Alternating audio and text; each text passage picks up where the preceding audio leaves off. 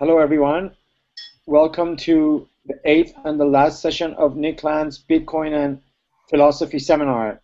Sorry for being a little bit late. We were sort of like gathering thoughts and putting people together to start the seminar live. So I'm gonna pass it on to Nick to begin. Okay, thanks, Mo.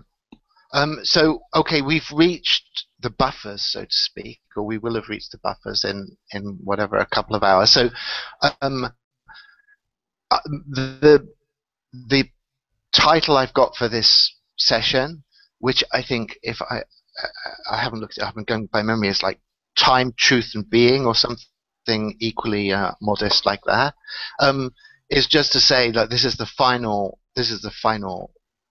sync for all of our philosophical quandaries about Bitcoin and the blockchain and these things. Um, but also, this session is a time all you guys are going to be doing an assignment, um, and so this is an opportunity to raise any questions relevant to that, or make points about what you want to do, or get discussions going about the topics that you want to pursue in that. I'm sure that we're to communicate after we close down tonight, so it's not as if this is going to be the end of the line on that, but it's definitely, in terms of getting everyone together, a kind of precious opportunity to thrash things out together that you think that you're going to be working on. So I don't know whether I should do a little spiel, because I think, as I say, this is a special thing, but I'll do a very short one, and then anyone who wants to jump in at any stage, as always, but especially today, do so.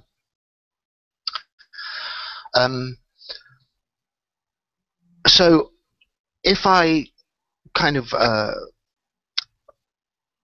if I'm going to hold out on this time, truth, and being thing, and I think all of these terms are terms that are defensible, if grandiose, are defensible in terms of Bitcoin and what we've been talking about, and try to just tie them together.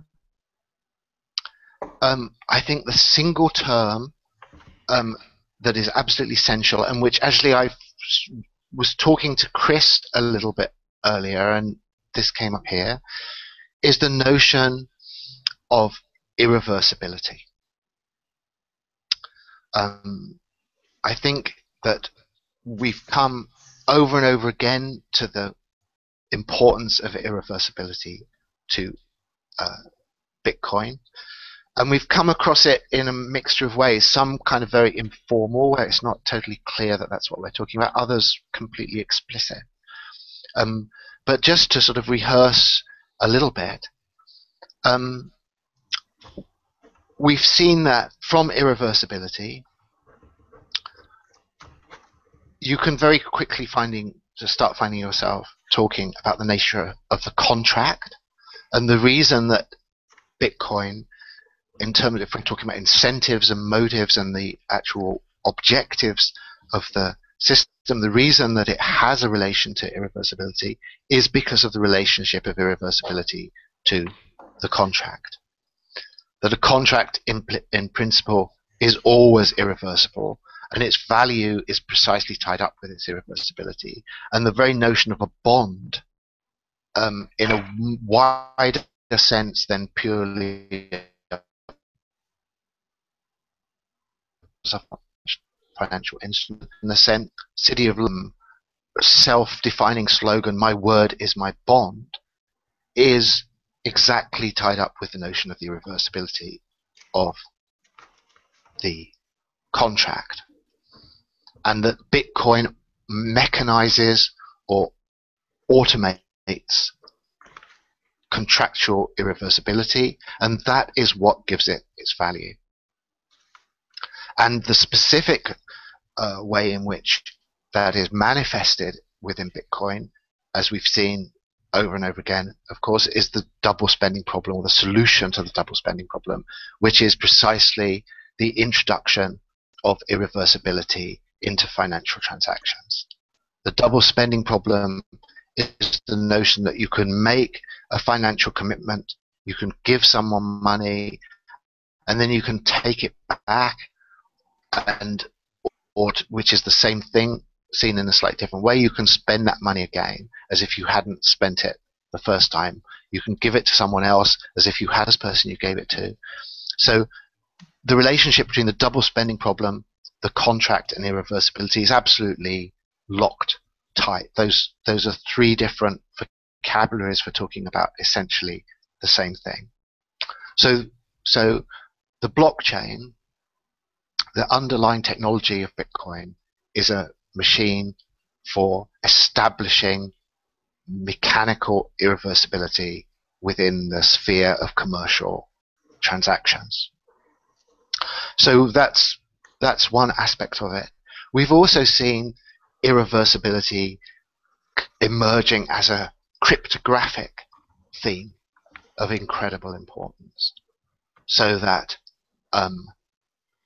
the huge historical transition from symmetrical to asymmetrical cryptography upon which Bitcoin builds is the cryptographic form of the problematic of irreversibility. Certain arithmetical relationships that have an innate one-way character, so you can easily go from a private key to a public key, but as in a ratchet, you can't go back from the public key to the private key. The private key is intractable, cryptographically intractable from the.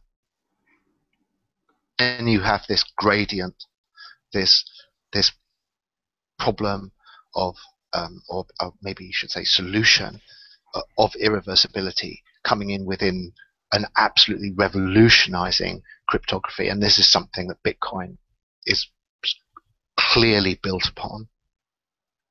And then more widely, and we see this sort of again quite explicitly discussed, is the irreversibility that we get to through statistical mechanics or thermodynamics, or the whole science of tensed time, of temporal irreversibility, where the passage from unlike classical physics and unlike the notion of reversible time that you get in these Laplacian type models of the universe, or even Newtonian models of the universe, where you can reverse a physical equation and it doesn't make any difference. You can't tell which is the correct direction, which is the proper orbital path of a planet. It seems to work equally well in both directions.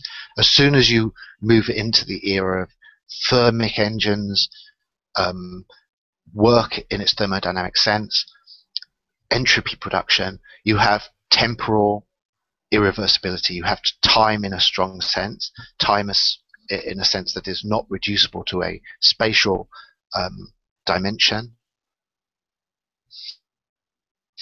and then a theme of irreversibility built into the natural sciences, and into anything that then draws upon that in terms of our modern discussions of complexity, self-organization, all of these kind of themes. So, I mean, I maybe will just call that thermodynamic irreversibility.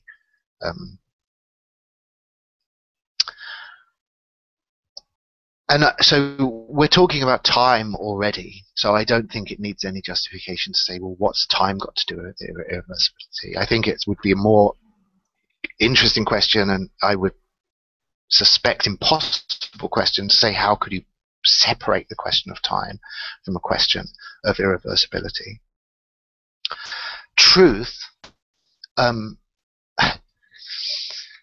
truth is only slightly more complicated, because I think that truth is a kind of contract. I think that what is at stake in a specifically commercial context in Bitcoin is the refusal of the possibility of someone saying, I take that back. There is a commitment to a statement, there is a commitment that can't be reversed.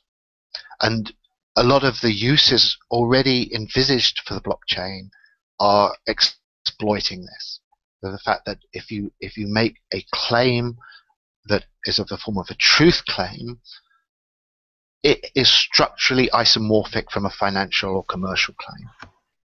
And the problem of irreversibility is exactly the same. If you are going to trust the blockchain as an epistemological engine rather than a commercial engine, you're not changing that much when you get to this extremely abstract level. You want a machine that forecloses reversal, that makes it impossible to go back on something that has been claimed. So the one that really is the abysmal element in this, obviously, is being. And this is something that's been there from the start, I think, of this whole discussion of Bitcoin as ontology. And so I think the suggestion that I'd like to sort of float to get things rolling with this really is, can we just run the whole of our ontological problematic out of irreversibility? Is there anything at all that we're missing if we're wanting to say that in talking about being and talking about ontology, we're talking about irreversibility? And the difference between reality and its idealization is a difference that is totally captured by the notion of irreversibility.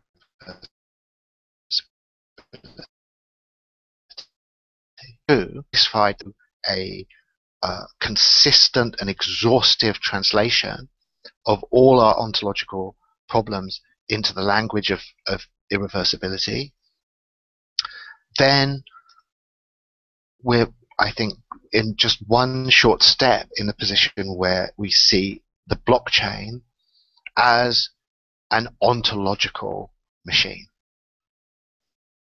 That the blockchain does ontology, and it does it probably in a number of ways, but it does it in one extremely obvious way by actually producing, in a way that I don't think has been really well anticipated, by producing an artificial ontology, or even, I think we could say, synthetic being. And so I think we're in the if I'm not at all suggesting that there aren't going to be a lot of questions up to this point, but if people can just follow in a hypothetical mode up to this point,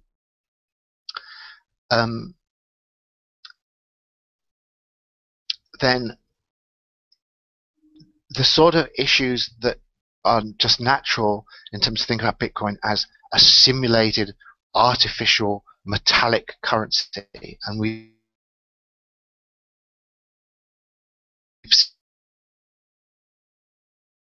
seen that the way in which Bitcoin simulates foundation in some ways, or a monetary foundation, can be translated into much more wide-ranging philosophical dimensions. That the Bitcoin is simulating being as soon as it sets up a blockchain that is an artificial time, that establishes a mode of artificiality, a mode of irreversibility, artificially produced, upon which any kind of complication of time must be built. That we're not talking about time at all unless we're talking about this foundational irreversibility that is exemplified by the succession of blocks in the blockchain. So the blockchain is an artificial time, it's an artificial history, and it's transcendental in the sense it's something beyond or before which we cannot go. It cannot be second guessed. Now this I take to be a kind of, again, claim that has to be contested because it's so extreme in its implications. But the implications are that that the human subject has no appeal to any criterion of ontological judgment that exceeds or transcends or can usurp the authority of the blockchain as an ontological criterion. That virtually or implicitly, tacitly, in the area we're going into, the blockchain is an ultimate ontological criterion, and that we can expect it will be used in that way. We can expect that things will be built on it in such a way that when it comes in any field whatsoever, in the natural sciences as well as in commerce, in any human contract or agreement or negotiation, that people are asking what, without any attribution of trust, without having to believe something, without having to take someone's word for it in a way that is conceivably reversible, if there is something that we have to be able to assume is real, then the blockchain is presenting itself as satisfying that demand. And so what I'm saying is that Bitcoin cannot do what it wants to do, possibility to do with certain very specific financial operations. It cannot do those without philosophical claim of absolutely immense historical consequence. And that claim is granted any faculty that is available to the human subject for or to serve as an ontological criteria. That any human decision about the nature or reality of functioning structure of being is now downstream, virtually downstream of the blockchain.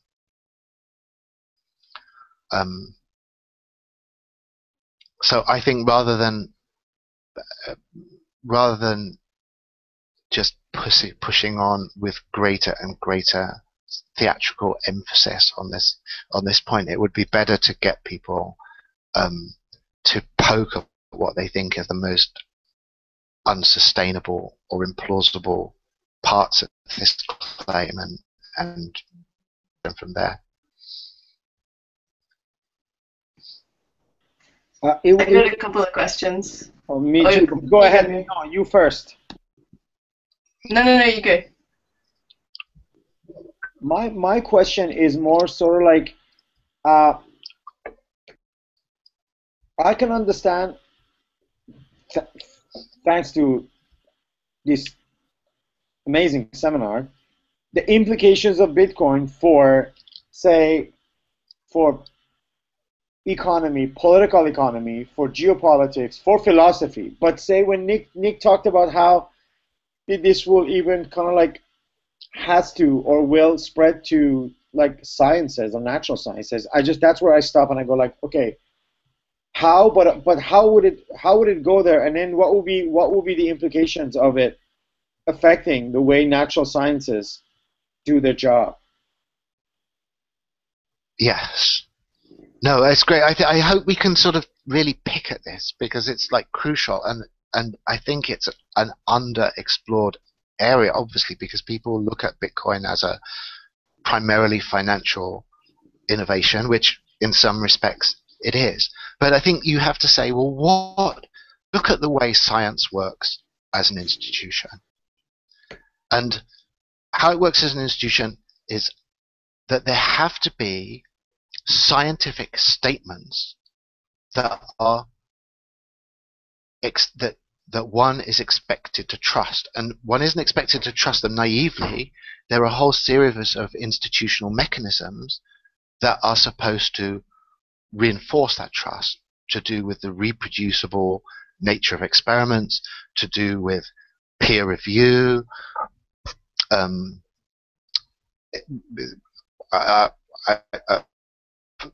whole notion of kind of experimental verification, or if we want to be Popperian, falsification of scientific claims. But the bottom line with all of this and all of this institutional machinery is there are scientific statements that appeal to, that demand or claim trust. Now, as soon as we say that, then we're talking about something that is ready for the blockchain. Because the blockchain is a trust machine. It's the huge innovation with the blockchain is that all previous cultural institutions consume trust rather than producing it. That they actually they assume in some way that there is some or existing cultural machinery that allows trust to be manufactured beyond the stage of that institution itself. And given trust, we can do X, Y, and Z. And so you get these statements, as I say, like the one I've already said from the City of London, far from an arbitrary one, and absolutely, I think, epitome where it says, "My word is my bond." That's what they say. Because they know that you have to trust them, and they say, "We have to trust us. We're trustworthy, honest gov." You know, that's what it basically boils down to. And the Bitcoin, in contrast, says you don't have to trust us at all. You know, the whole point of this is to get rid of trust. This machinery, you can look at it. It's open source. Don't trust us. Look at it. It's all, the software is all open source. It's all free to be examined. Everything that happens on the blockchain is publicly recorded in the ledger. You can look at it. If you don't believe that everything is being publicly recorded, you go back to the open source software. You look at it. You can see that, in fact, it has to be publicly recorded. So it's not asking for trust at all. It's saying, you know, after you've finished skeptically examining this to then you can see that this machinery is producing rather than consuming trust. That's what it means by being called trustless. So say scientific papers no longer need the validity of a reputable journal for them to be considered more valid. They can just be a paper and don't rely. I'm sorry, I lost you, Mo, there. I'm saying, scientific research papers that are being published no longer need to rely heavily on the brand name of the journal that published them. Also, the way the footnote system and reference would work will be completely revolutionized, in which you basically almost don't have to give any reference because the references are just built into the essay or into the paper in a way, like, so you don't have to put numbers and so like pass on. I mean that's what I'm sort of like on a surface level getting at, right? Look, the mechanics obviously complicated of this, but the basic point you're making is, I think, absolutely indisputable in that the transfer of the scientific model onto the blockchain, we will expect, as we've seen, the systematic eradication of, quote, for the umpteenth time, trusted third parties. Now, in the scientific enterprise, what are those trusted third parties? You've already started enumerating them. There's certain journals, there's certain names, there's certain accumulations of credibility. Discourses. Yeah, academic brands.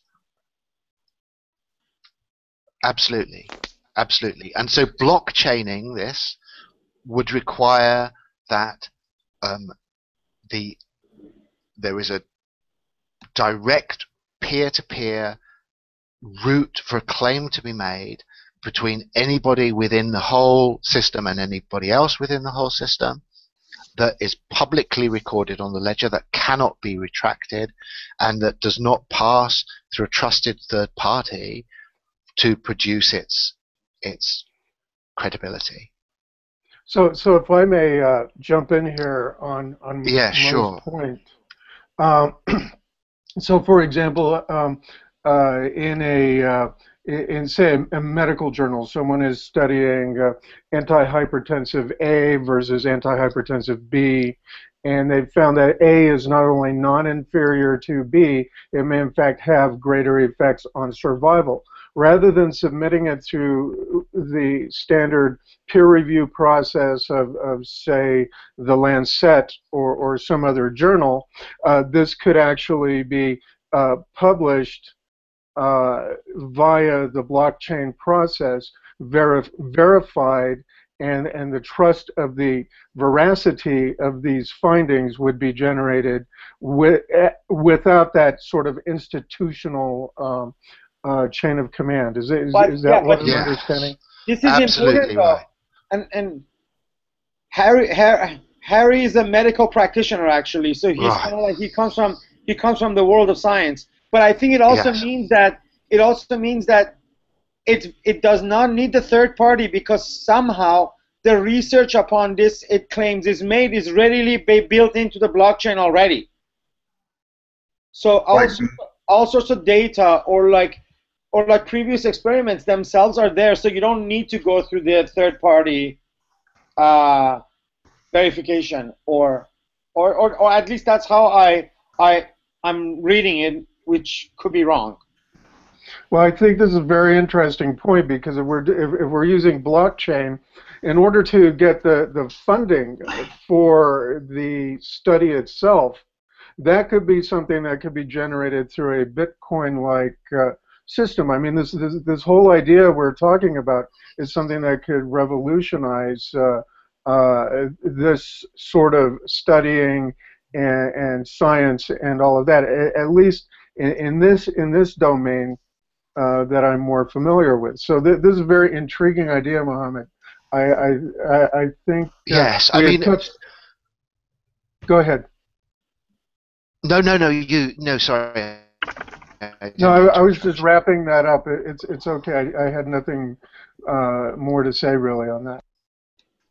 I mean, obviously, the actual specific mechanics of this will be packaged in a form that we can predict, which is that this suffix coin now is the way that someone produces a set of signs to show that some particular institution has been placed onto a blockchain system.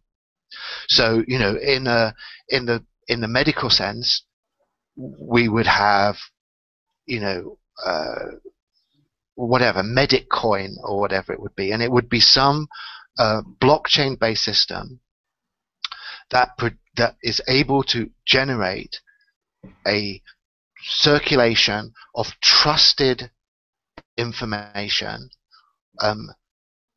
within the blockchain, and the coins, which a coin is becoming an extremely abstract thing. A coin is basically just a unit of trust that is produced on this thing. And so the credibility of a particular kind of scientific discourse or a certain scientific hypothesis even would no longer be something that would be based on appeal to some higher tribunal, but would be intrinsically represented by the currency of this particular system of coinage.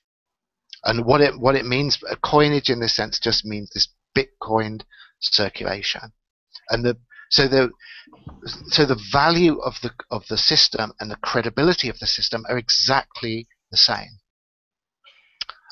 And if something is functioning as, within for instance, a medical circle of doctors engaging in certain thing and passing information between themselves, then they will have this vibrant economy enumerated within a particular of these blockchain coins, and the value of those coins will directly represent the credibility of that information that is being circulated between them, without any higher authority being required to evaluate that information and pass on from on high some judgment about whether that information can or cannot be trusted. You can tell the degree of trust involved is directly manifested by the economy, by the coins. So that is how any kind of blockchain system will work. I'm not going to get into a huge thing, but the intervening stage that is already well underway with this is to do with property title of all kinds. So particular types of coin are involved we've already seen, I think, last week about the authenticity of a work of art.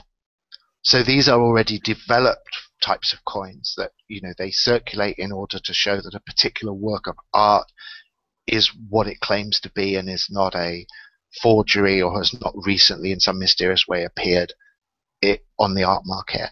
Or more straightforward things to do with, say, this is in fact my car, or this is in fact my house, or various other things that you want to sort of lay claim to in the physical world. So when you're making those sort of claims, when you're saying, and we can see the system is already processing and digesting, 100% for sure this is my car, you're already only technically distanced for saying this is for sure the data that has come out of this particular piece of research. It's a signature. It's a coin is a set of signatures that just authorize fact.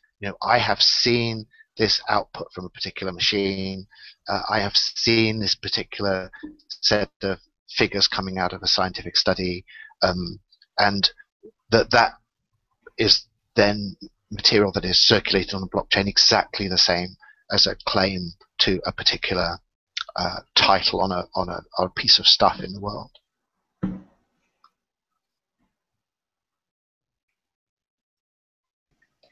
Isn't this not so much an actual kind of technology of verification?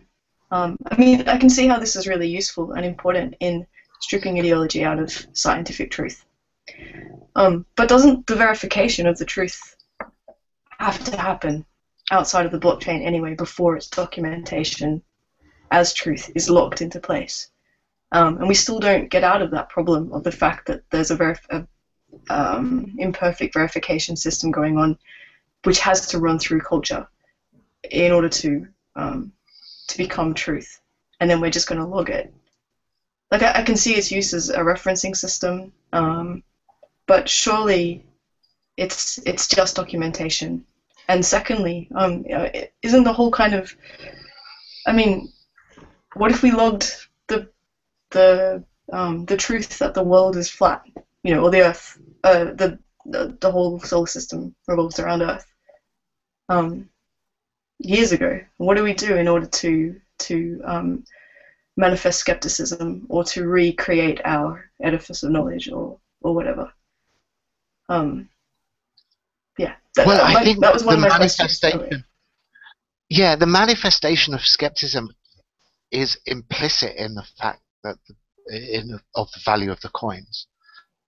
So, like, if there was flat Earth coin kicking around, would not have a question about is the Earth flat or not, independent of the vitality of the.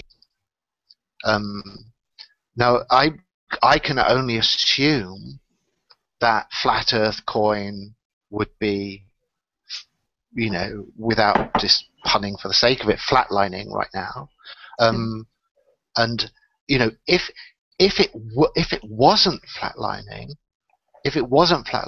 because look, the bottom line of anything based on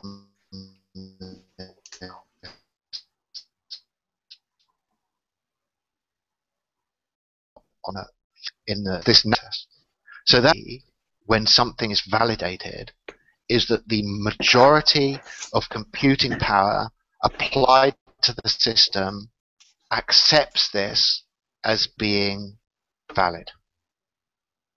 And so when I make sort of extreme claims to blockchain as ultimate criterion, it's to say you are not going to find a superior epistemological test than a sort of mature Nakamoto consensus.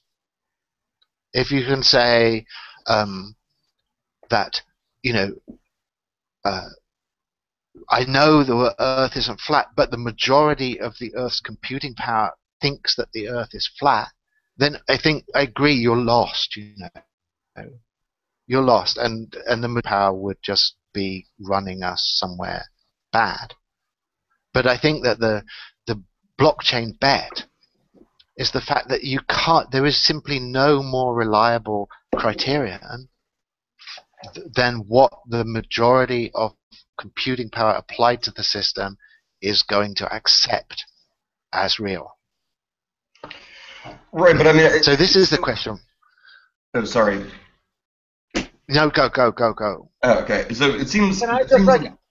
The fundamental, the issue is that of revision. So instead of the Earth is flat, let's say, Vioxx is a safe medicine. So you have a Vioxx coin out there that says that Vioxx, stops heart attacks and isn't going to cause you to stroke out. And then right. sometime later, and say that, loosely the way this protocol worked is that everybody involved in the Vioxx clinical testing is a signed party to the Vioxx coins, cryptographically secure their identities, all of that sort of thing. Then later on, they report that they have had strokes, that some of them have had heart attacks anyway, etc. So you have to have a mechanism of revising the knowledge after the fact. So you have to have some kind of attached atemporal structured statements that can be revised. And then you have the question of what happens to those Vioxx coins. Are they devalued? And then, I guess the idea is that they're, if they are devalued by this change in conclusions, then, Metacoin in general, we lose a certain amount of confidence, or, in FDA coin or something like that, and so it loses value.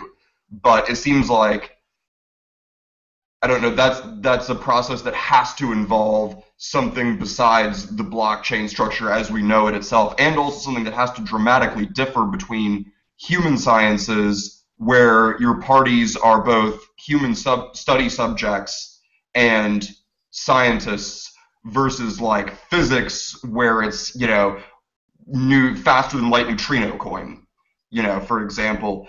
And maybe, I don't know, I've been reading the blockchain thinking, and it seems like maybe the solution here is that we have machines, like the machines that we use for hard science experiments, as parties, signing parties to transactions. That whole issue talk about the Internet of Things being enabled. Right. Yeah, blockchain, machines exchanging tokens and so forth. Yeah. Does it seem like that has to play a part necessarily in epistemic? I think that is one extremely interesting avenue for this, for sure, because you want to get hard data coined up on blockchains as raw as possible. I would have thought that's for sure. But let's explore this whole Vioxx thing or whatever. We can use any example.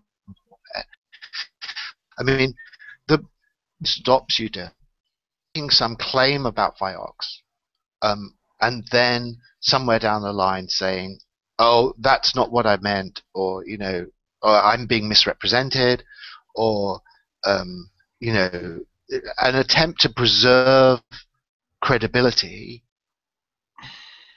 in the face of a kind of outcome that completely destroys credibility. You know, that is impossible on the blockchain. It's like if you produce a certain set of results and it's attached with a certain sort of set of identities that are operating within that system, those identities are then attached absolutely irreversibly to those particular set of commitments that are made. Which in the case of something like that would be statistical commitments, basically, that these measured results support this conclusion with a certain amount of confidence. And it seems like yes, yeah. I'm assuming that what you'd want to do is encourage an evolutionary process in exactly the direction that you're saying. This is This is what I was gonna say. Sorry, I'm jumping in, Nick, but I was gonna sure. Before Jake, the thing is, what you end up happening is like never-ending experiments. That a process of eternal data collection on a problem that's constantly generating and expanding the sort of like the sample rate, or like whatever you call of the whatever the question it was that was put to test, right? Yeah, exactly. With Vioxx, if you're looking at people's continuing health records over time, and so there's this constant what percentage of these people longitudinally are developing the condition that the medicine was claimed to be able to treat, who's manifesting side effects. So that seems to be exactly where this is merging with the question of datafication. And so if we're all constantly generating this stream of health data from our bodies because of these, biosensors and so forth, and that's connected to studies we've been participants in, then that's constantly feeding into the blockchain, I guess is the idea. But this only works, it's a whole ecosystem. But isn't that itself already a form of a computing power also that has to kind of whether it's Internet of Things or receptors in your body or wherever, that's translating this reality into a data stream and providing it. In fact, the more Vioxx is discredited in a short term, that in a long term the coin will be actually more credible, because it's constantly being it's constantly being verified, or not? It's not constantly being verified. It's constantly being tested. That's interesting. Yeah, exactly. That the revision rate, there's an optimal revision rate for the growing value of the currency. If it's too low, the currency is also valueless because not enough is happening on this blockchain. Old conclusions aren't being changed by new experiments. Totally. And with the regular scientific test, you have the experiment set its scale and its limits. They do it and then they publish it, and then for 10 years people will refer to that very small or particular set of questions or tests, and then until somebody comes and goes oh, that was wrong, actually this is causing this and that, you know what I mean? And then you have an update of knowledge, right? Whereas with this, what you have is it's just constantly updating itself. So Mo, to further riff on the point you were making, we're now getting to the point where big data is being generated with regard to health parameters, say, in medical care. So entire dynamics of population health, rates of obesity, regional rates of obesity versus other regions, blood pressure, blood sugar control, all of those things. We're now developing sensors in wearable technology that can upload those data points. And we were discussing yesterday in Nick Srinichek's paper on cunning automata, the speed at which these data are transmitted in financial networks. We can now assume that algorithmic power is going to be necessary for real-time monitoring of, for example, population health, statistical production within scientific studies, those sorts of things. So I think if I'm understanding this conversation correctly, that's the direction we're moving, and also to a more democratized form of analytics, rather than those being the wheelhouse of, say, specific universities or research groups, that these data would be more democratized. I don't know. Any other thoughts on that? I mean, this language of democracy is complicated because, I mean, what we're talking about is the power in the system goes to the predominant computing power applied to the system. And so, I mean, people can or cannot, I can see why people would see that as democratizing or anti-democratizing. There's a lot of room for political maneuvering and strategies for sure. But what is that these traditional institutions of credibility are subtracted systematically from the system, and that their previous function is supplanted by Nakamoto consensus. Is just the fact that the blockchain has to update itself in such a way that is consistent, that has no double spending problem. A double spending problem, as we've seen in the past, extremely wide, means basically that there is no abuse of signs taking place in this regime.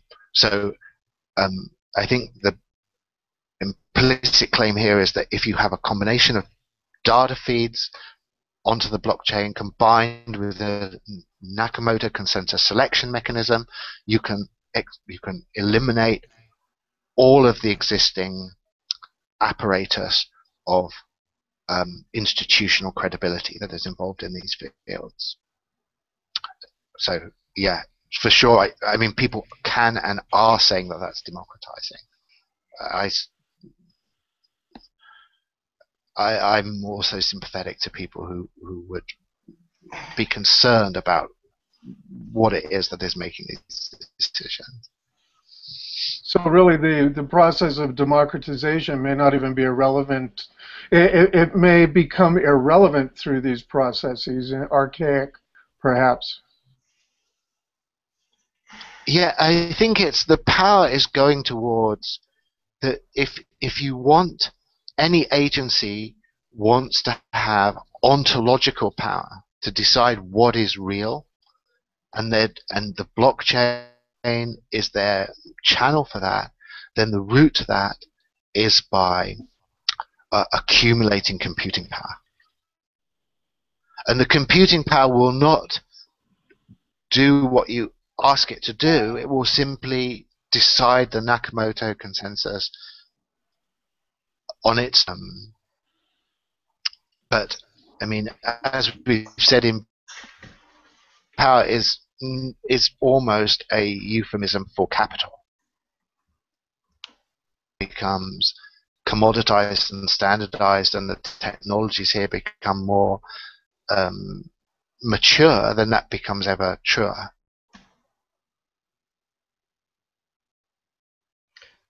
It seems like that seems like one aspect of a more general way that if anything is seizing ontological power, or there's any spreading of ontological power, it seems from humans to machines. So we talk about, you talk about how this reality criterion supersedes anything that the human subject can appeal to, but it seems to me almost more like it represents machines excluding those sources of human verification that machines themselves don't have access to, or are specifically human privileged, so that there's a final reality criterion that absolutely, that's what I was trying to get at. Yeah, absolutely, man. I agree with you. Yeah, whether it's the autonomy of smart contracts of software entities that can't be contested by humans saying, no, wait, tear up the paper, black out the signatures, like this is done, we're not actually doing this, or whether it's, or whether with this sort of data thing, whether it's in terms of not being able to appeal to a fact like, hey, I'm a human standing here, look, the world isn't fucking flat. and the machine says, unless like machines have registered data, which according to machine protocol algorithm says that is the case, you can't make that phenomenological appeal. Yeah. So it's not just an ontological, but also a machine ontology. That's crucial, though. Absolutely crucial.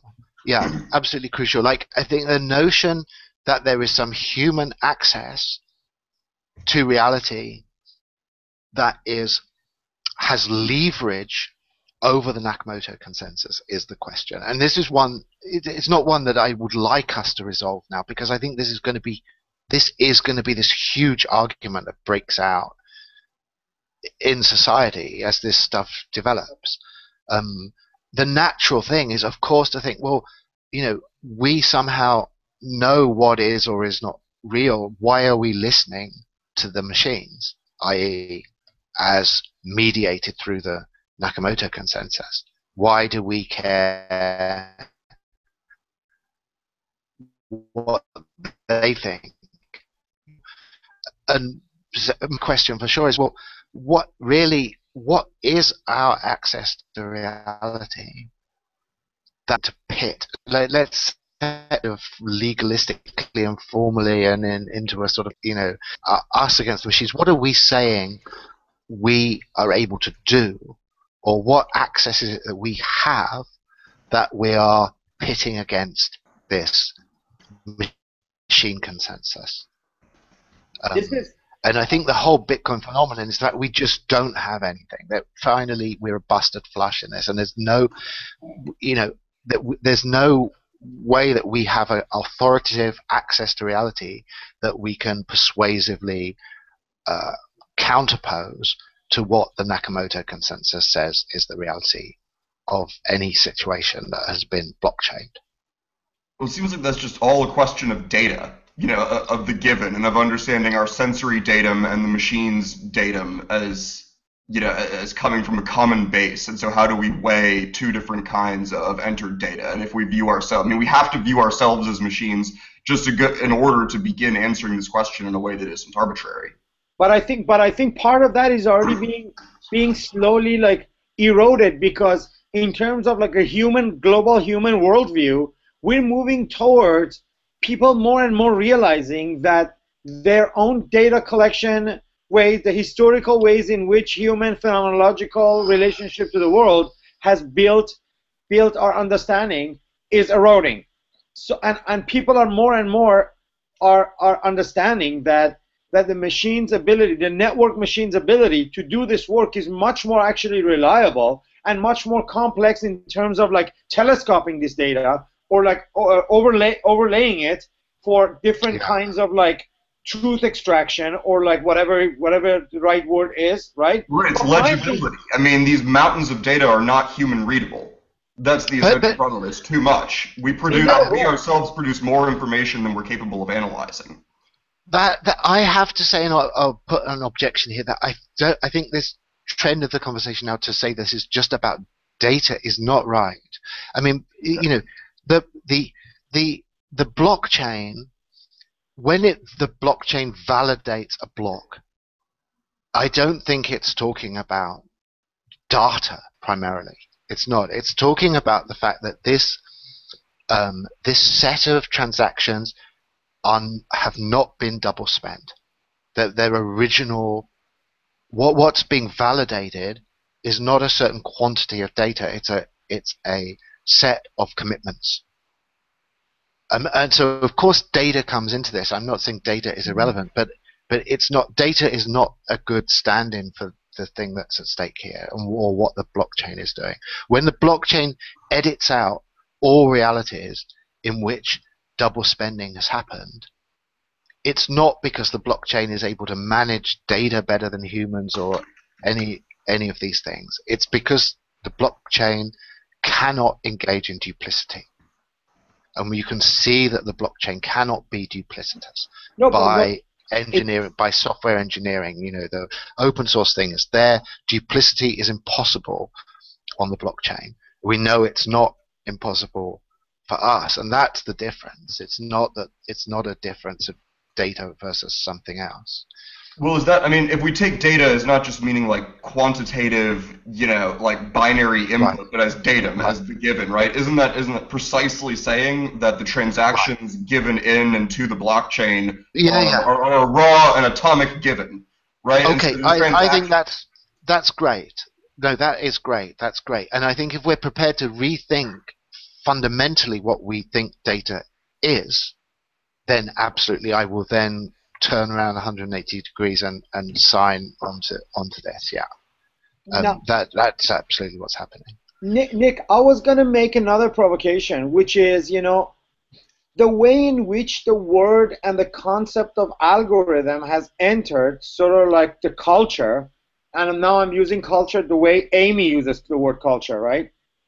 Culture is sort of like there's a problem with it, which is a stand-in for human or a stand-in for human intelligence, right? Which is going to mediate or somehow still sort of, I mean, it doesn't say directly that that's what it is, but most of the time when people invoke algorithm, what they're really trying to point to are the smart human programmers who are writing these things, right? And I think with this hypothetical move to Bitcoin, actually there will be a deflating or de-emphasization of algorithm, of that type of what algorithm means, right? It has to, because you know what I mean, and especially the way sort of like, Right. you know, like Nick and Alex talk about algorithms in cunning automata. Sometimes I feel like they're also kind of use it in that sense. It's like a ghost of the human. Algorithm is a ghost of the man that still tries to sort of like, that's still in charge of the machines. Whereas I think Right. what we're discussing here is like, it's like, okay, if you're talking about like cinema, it's the difference will be between the Ex Machina and Automata, the two movies that came out like Right. recently that deal with artificial intelligence. In Automata, you're dealing with this very simple machine that's actually very much like Siri on two legs, and its development into sort of like an independent type of artificial intelligence. And then in Ex Machina, which you're dealing with this like trauma of the machine not being fully accepted by human, or all this sort of stuff that happens around, like the humans are still sort of like the masters. Yeah, it's an interesting question. It's interesting how little algorithm comes up in this Bitcoin discussion, isn't it? It's a word we've hardly used over the last 8 weeks. The word that stands in for it is protocol. And protocol, interestingly, is at least as much on the economic side as it is on the technical side. I mean, it's a protocol in the sense it's a piece of software, but it's also a protocol in the sense it's a certain kind of economic arrangement. And I think, I mean, my worry about over-investing the language of algorithms is that it sounds as if you're involved in something that is purely technical in a way that can be stood over against something else. I think that why this language that has already emerged and established itself of a protocol is one that seems to me much more satisfactory is that when talking about the commercial and economic and contractual side of Bitcoin, it seems completely natural to be also using the same language. That the Bitcoin protocol is a piece of social direction as much as it's a piece of technical code. So I don't know. It's interesting. Yeah.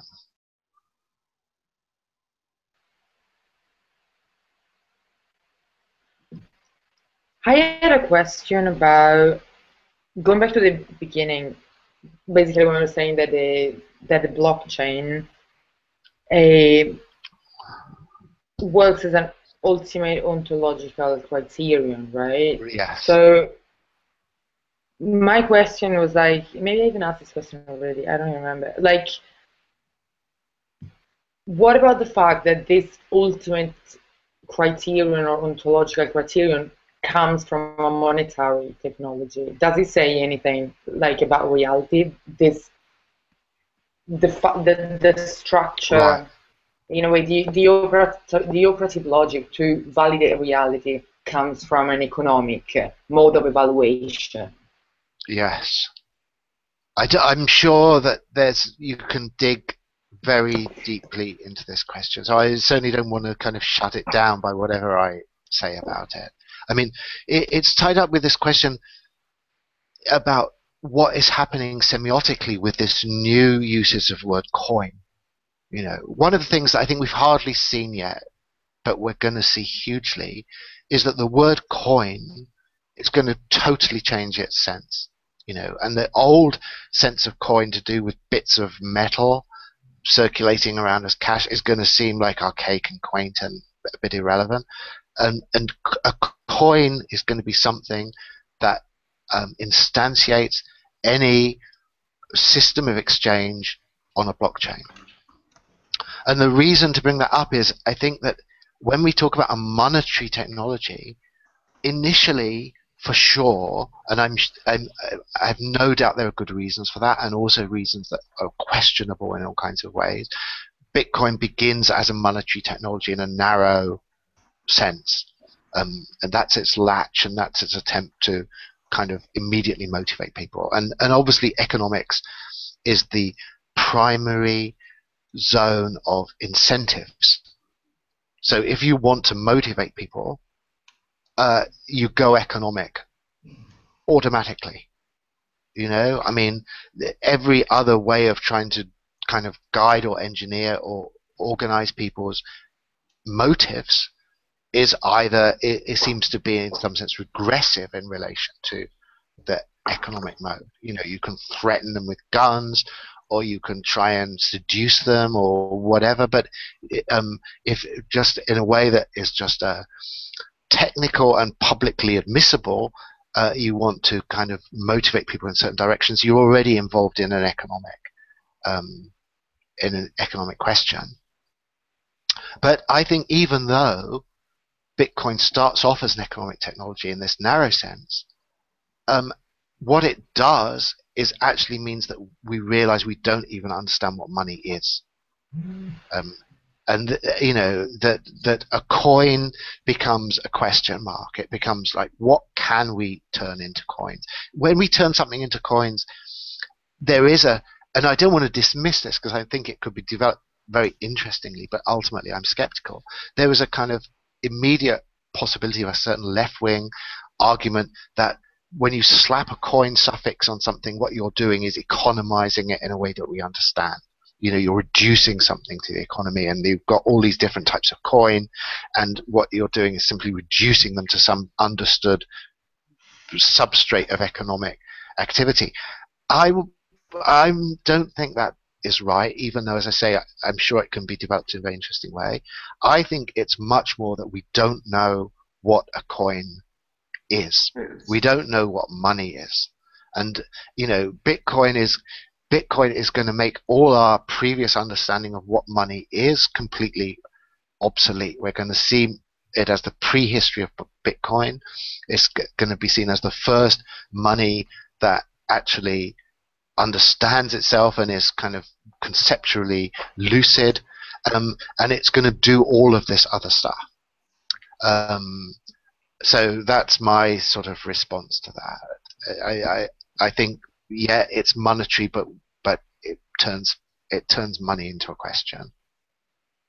Yeah, that kind of links perfectly into something I was thinking about earlier, which was Bitcoin as being, as this token which has, you know, an empty but positive value, or it acquires values as it can be traded for more things. You know, in the sense that the copula, once sort of like reified or turned back and looked at, can stand in for all different kinds of reality relations or differentials between what is and what isn't, and so forth. And then on the other hand, also what I've been trying to wrap my head around for just the past 20 minutes or so, which is, in one of these epistemic blockchains, you know, what would you be compensating, and what would determine the value of these coins? You know, are you compensating participation, contribution of data, the processing of verification of these data, or how they relate to previous conclusions and invalidate or support them, or whatever.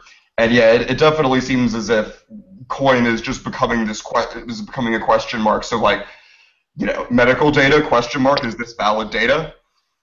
I don't know. Yeah, but certainly that epistemic blockchains would have to have more than one kind of coin, because more than one level of question as to the validity of a scientific conclusion claimed to be registered to the chains, and that it does seem to be standing in for the circulation of Ta'an, of the being of things, and of the differentiation into more and more ontic regions, Yeah. I mean, there's obviously one sort of whole zone on this is the relationship. What is the relationship between ontology and trust?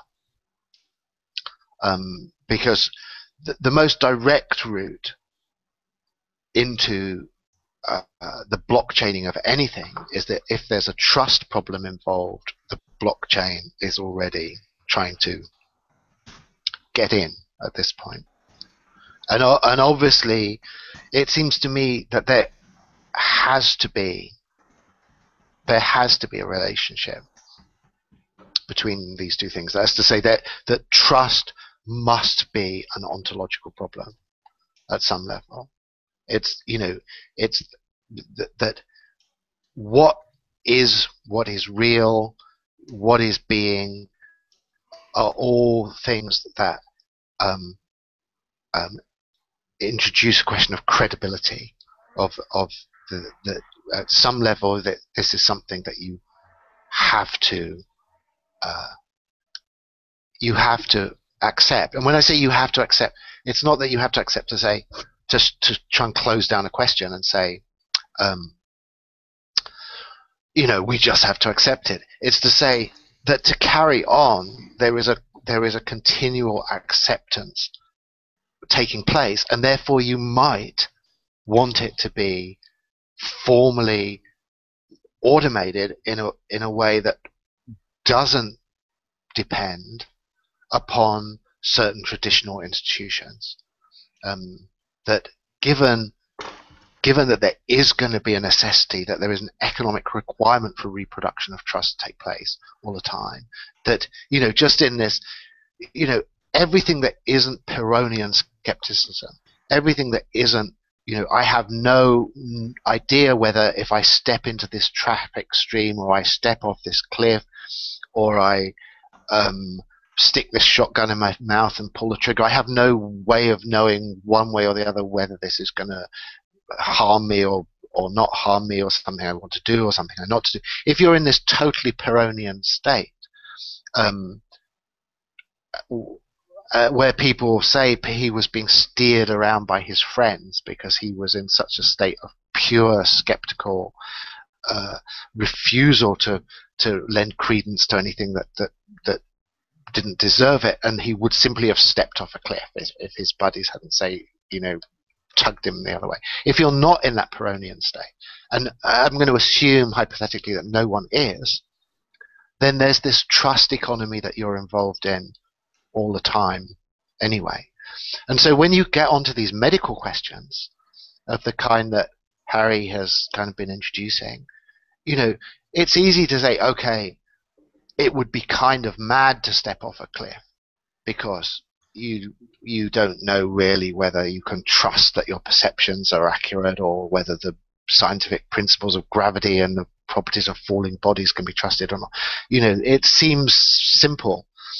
But when you'll get into a whole set of things to do with lifestyle and diet and things of high medical consequence, of course people are trusting in things that are far more controversial and open to dispute and have total life and death consequences, but are deep in this jungle of unresolved trust issues. And that's why it seems to me the blockchain is already got its foot in the door. You know, it's no good saying, well, we just don't need trust. Obviously we do. We're using it all the time. And it's no good saying it's the status quo is acceptable. I think that, you know, maybe people can or cannot accept it, but certainly they're not making life or death issues on the basis of philosophically rigorous foundations. So there is an appeal to a criterion implicitly. Why do we, you know, what is our machinery of trust here? There's already a machinery of trust. It's just an informal one. And blockchain is saying, well, let's formalize that. Let's actually work out what people are doing here and be rigorous about it, and then test commercially. And this is commercially in the same sense as money earlier. Commercially just meaning in a sense that is being sociologically validated. So let's validate these systems of trust that we're already engaged in all the time, and kill people every day, one way or the other.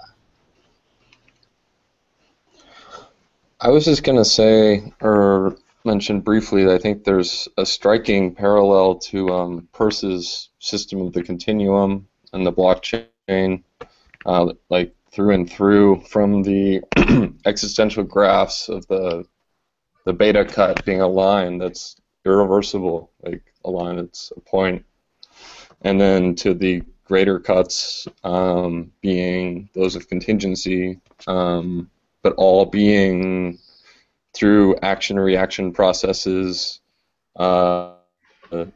literally blocked or like sedimented in this continuum. And so you could think of I think Bitcoin exchange as a contingent breach in a sense that is then anchored, but it was making me think about all this talk of contingency and derivatives, you know, coming out of Ayeshe's work and Nick and Alex's and Sohail's, as something that it's just a different beast. You know, I don't know how that could be registered, but I think the parallel is very interesting with Peirce's system. I just wanted to share that.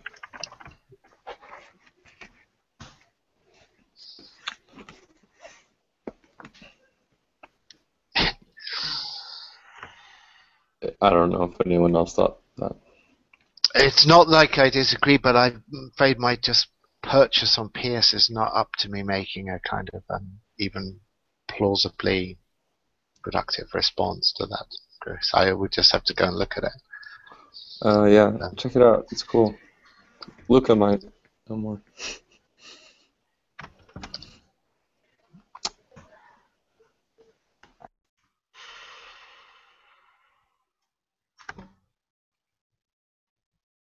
All right, not to interrupt, but I have to go to work, guys. Unfortunately, I couldn't negotiate going in any later than this. So this is my last hurrah. Goodbye. It was good, everybody. Thank you.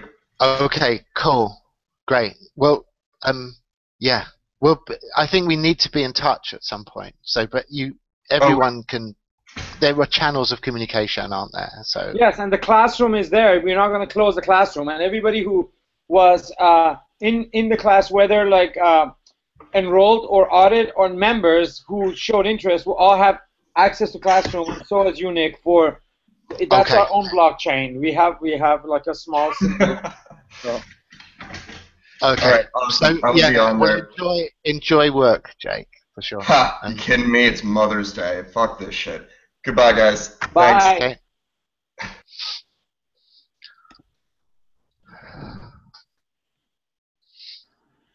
Well, I guess I raised that because if this ontological system, as you put it, is as tight and trustworthy as I would agree it seems to be,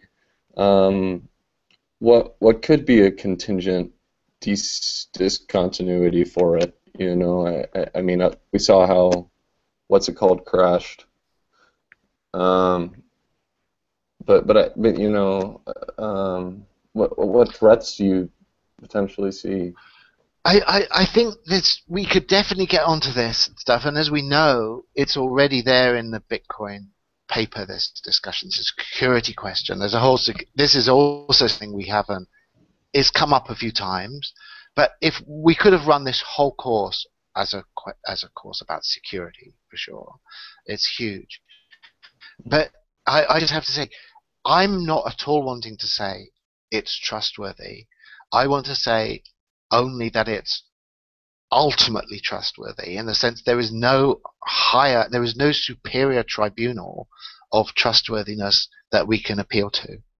So it's like, if you don't trust the Nakamoto consensus, there is no way you can run to that is credibly superior in its, there is no salvation. If you're going to go into a kind of a Heidegger mode of only a God can save us, there is nothing that you're going to find that is going to give you leverage on the Nakamoto consensus. So that's my stance on that. And I think anyone who pushed anything harder than that, it goes into snake oil territory quite fast.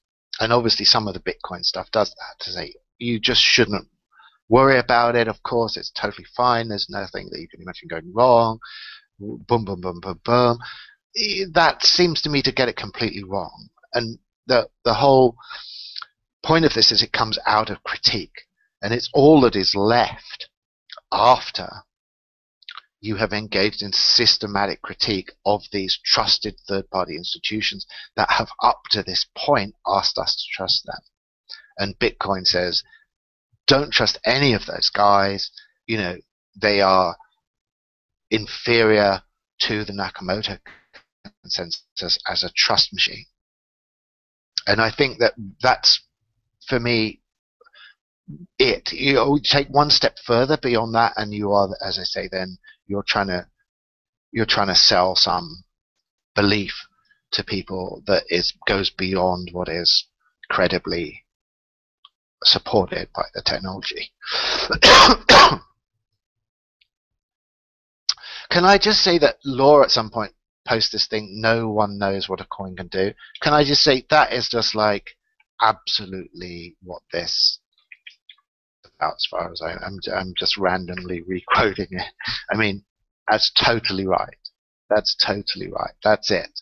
That's what, if I'm not trying to steal it, although I have used a sentence almost exactly the same actually in this book that's coming out. But it's like, this is what this course is about, as far as I'm concerned, for sure. And it's totally right.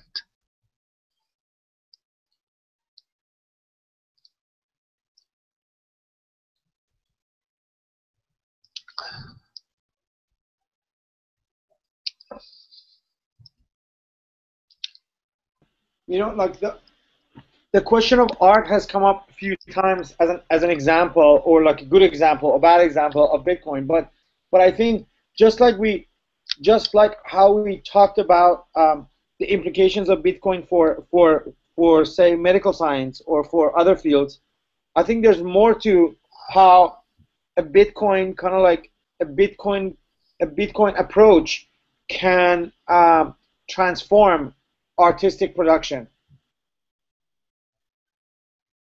and like change the way art is received, exchanged, understood in the art world, and then as a sort of like a trickle down outside of the art world. One of the smallest examples I can provide, would be a Bitcoin-style registry system for the works of art by artists to be registered. So if it's not registered, it's not even art. It doesn't matter how many people can say that, oh no, that was actually like that famous artist who made it. I was there in the studio. I saw it. It's If the work does not get registered, so basically it can eliminate the possibility of any fakes entering the system. Because somehow it's verified through this form of like machinic or human mediated registry. You know what I mean? Yeah. If you'd done that 3 months ago, Mo, you'd now be a multimillionaire. But I'm afraid I think you missed the boat.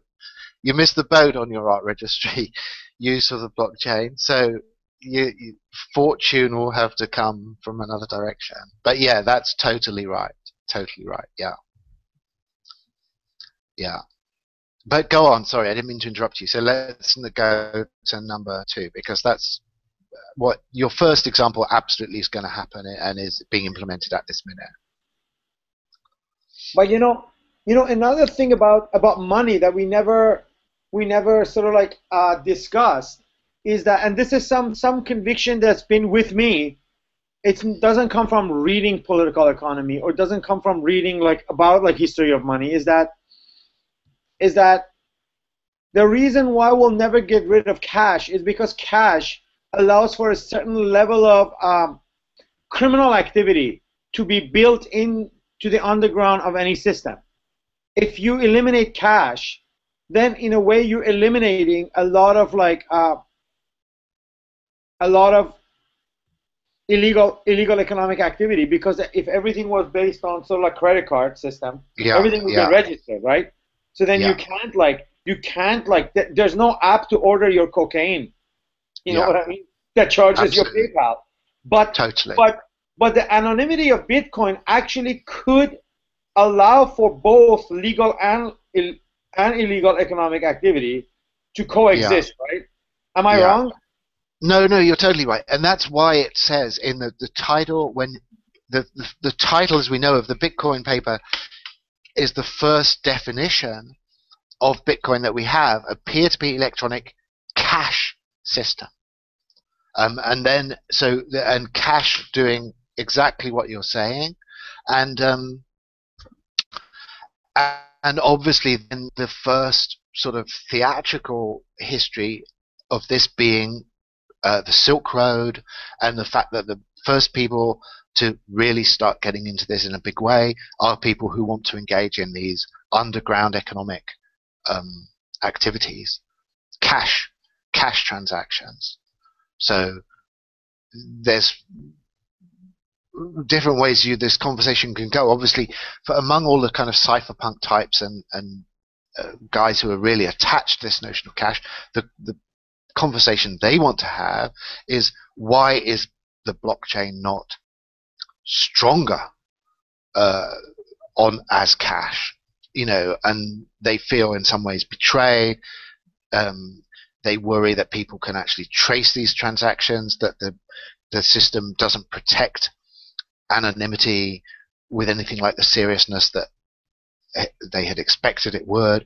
I guess they still wonder quite how the Silk Road got taken down by the FBI. So that's one whole line of conversation that you can go in. The other, I guess, or one of, among several alternatives, is then coming from the other side of people saying, well, how can we let this innovation unfold if it's going to be a godsend to criminal activity and allow people to engage in all these activities? And so what I've been calling the mainstreamer types, the Mark Andreessens and these people, have actually been saying, to the powers that be, if you go with this, you can use the public ledger to actually regularize financial transactions to a huge degree, and you will end up loving it, and the libertarians will all leave and look for something better.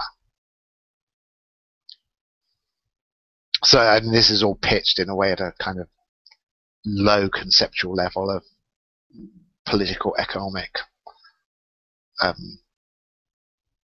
concreteness. But that won't really be a Bitcoin if that's how it's framed, right? It won't be a true Bitcoin. Well, it's as we've seen, Bitcoin gives up entirely. Bitcoin totally displaces the line of anonymity.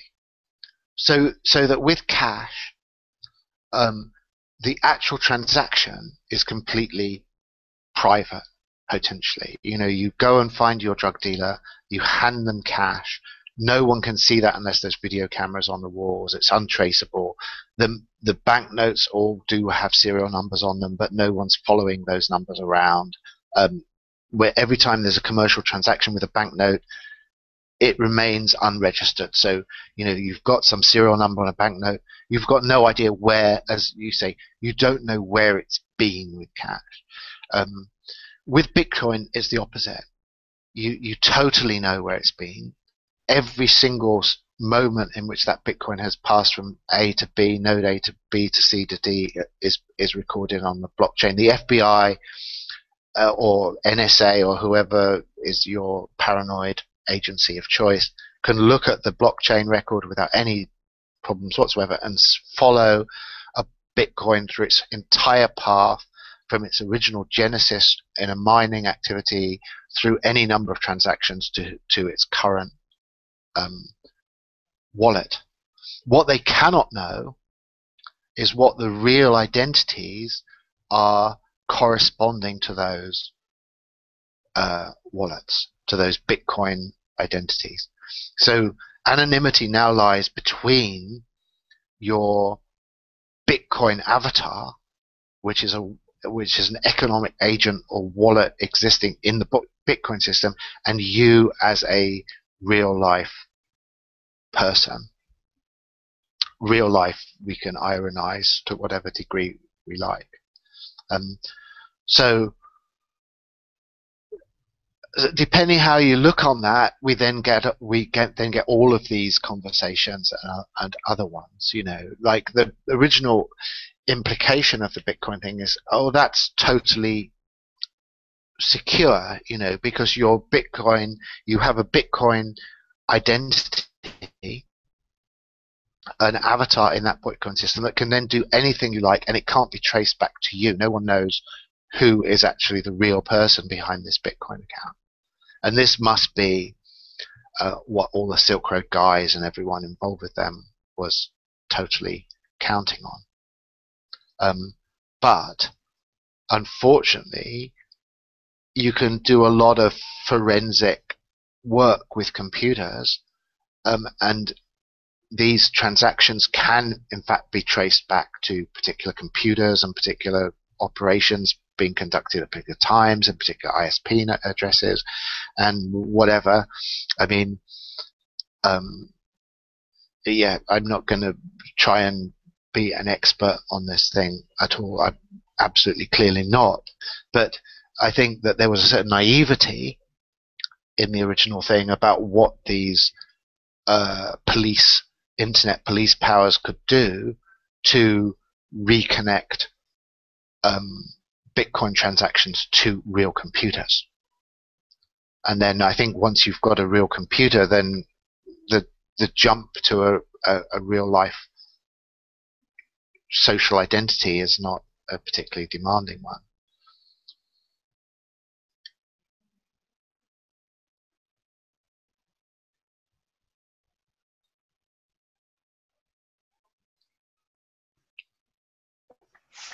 Hey, so Nick, you mentioned before, and I really like this because it answers a lot of my previous questions about the temporality of the blockchain. The complications of time have to be built upon the foundation of asymmetrical time or entropic time. So I wanted to ask about the time that builds the blockchain. I mean, I'm assuming that you see this as some kind of pocket of negentropy. And what happens to this external time when everything disappears into blockchain temporality? And then how these, I don't know, how you might envision these temporal anomalies that could arise out of blockchain time manifesting. I'm just trying to get my head around it a little bit. Yeah, the kind of like levels of entropy and negentropy in this. Right. Sort of. Yeah, I think it is. There are so many tempting avenues to explore in this way. Like the most straightforward. Let me put on my most sensible possible hat. With just the understanding there are some slightly less sensible hats that could be put on instead. The most sensible possible hat would definitely see the whole thing as nested. so that your outermost level is the most is in the most deep and unproblematic compliance to thermodynamic normality. That's to say that it's engaged in continuous entropy production. So at this level, at the outermost level, one has a continuous decline in order or increase in entropy. Within that, we know already from the whole of the complex dynamics things is that you then have a pocket within that outermost level where you can have anomalous negative entropy production, which is then everything is life and technology and history and all of this stuff. And so when you're saying the blockchain would occur within that, then the blockchain is then either part of that pocket or a pocket within that pocket, or is somehow nested within a kind of entropic cosmic backdrop.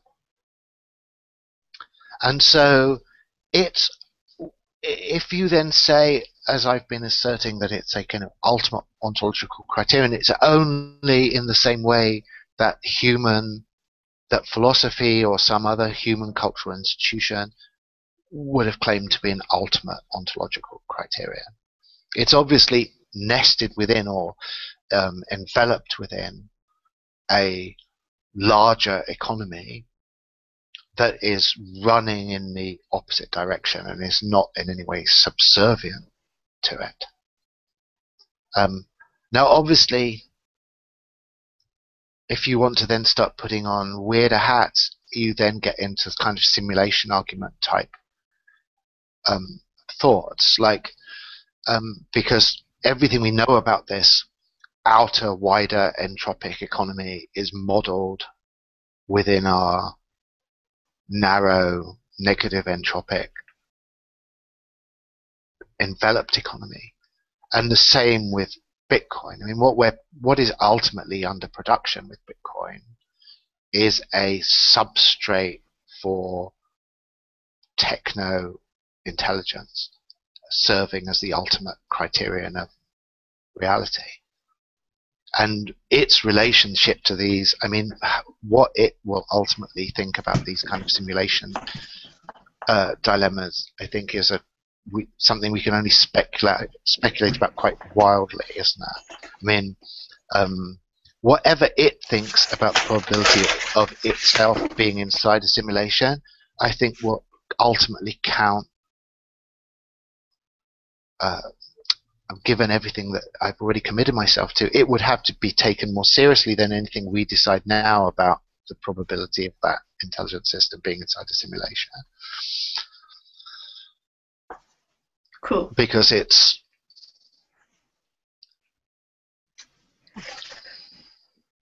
Have I sort of totally evaded your question now? I sort of feel I have a bit.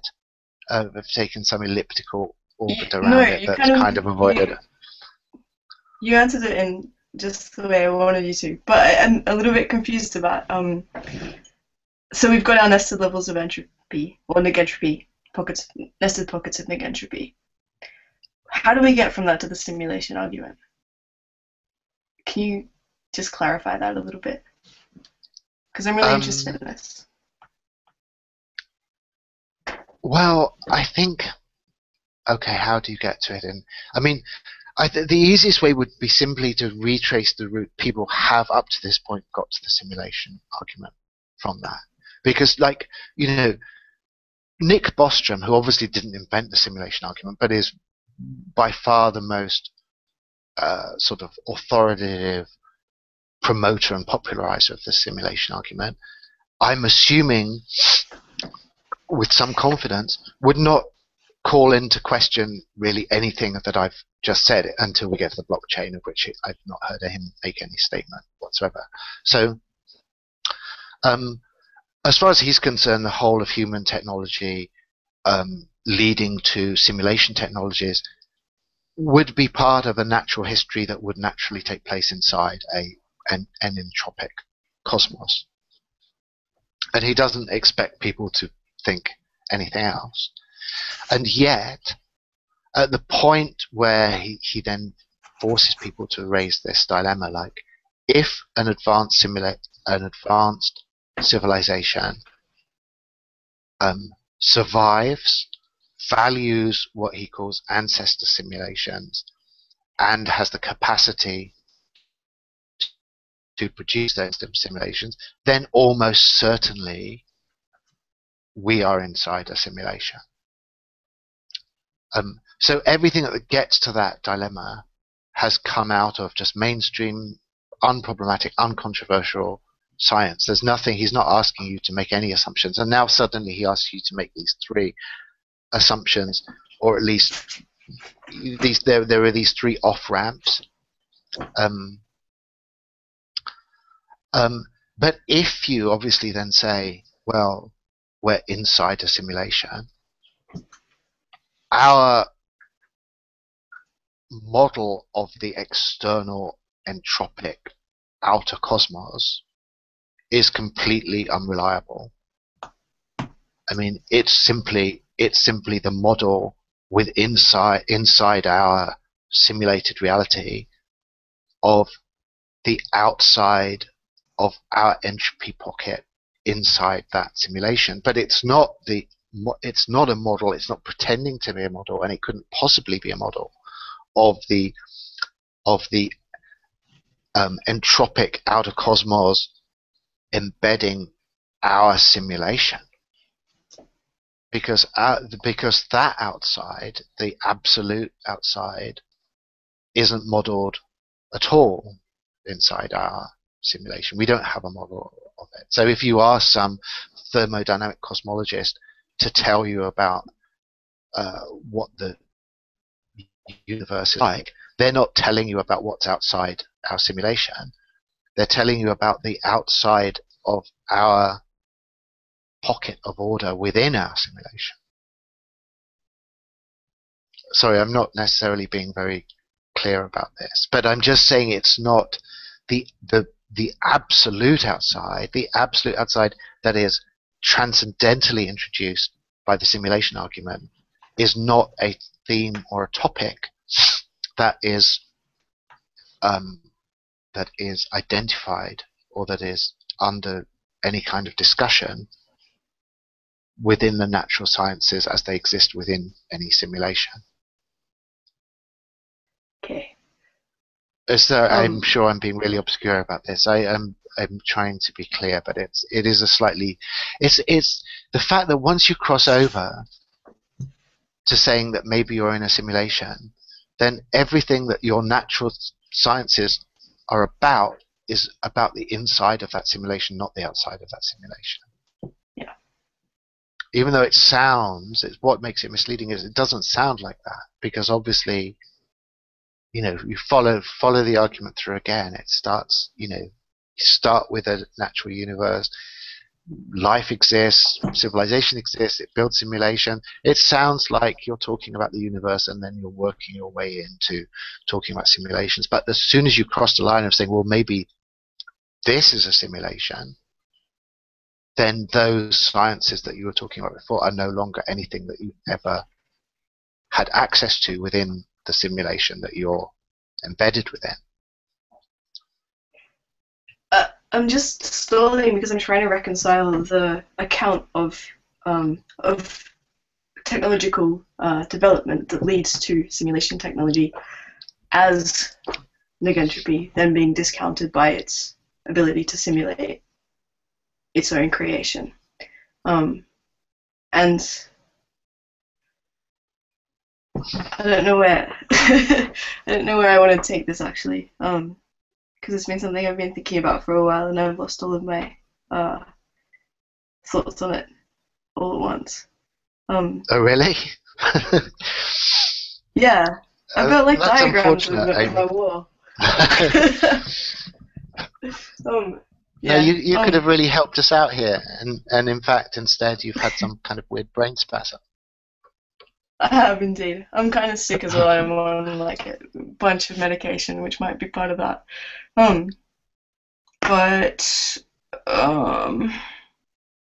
Yeah, maybe just let me try and get my thoughts back together on this for a sec.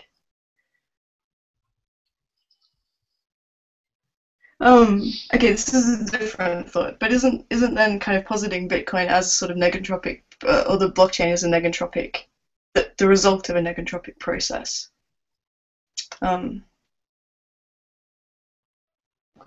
Or protocol. Yeah, whatever. What? I said yeah, or protocol.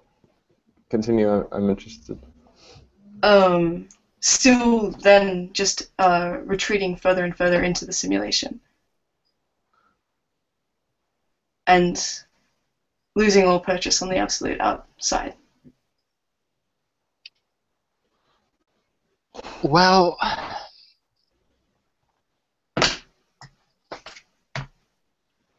I mean, we have, I don't know, we have no purchase absolute outside until we can first envisage the absolute outside. I mean, like, if you take take the simulation argument as an example, it's only with the thought, which I agree is, in one sense, extremely archaic. I mean, I'm not saying that I think the simulation argument in its modern form originates with Hans Moravec, and it would be quite wrong to say that that argument was, in any radical sense, new. Of course, it's like it's a kind of, quite reasonable to say, it's a kind of neo-Gnosticism.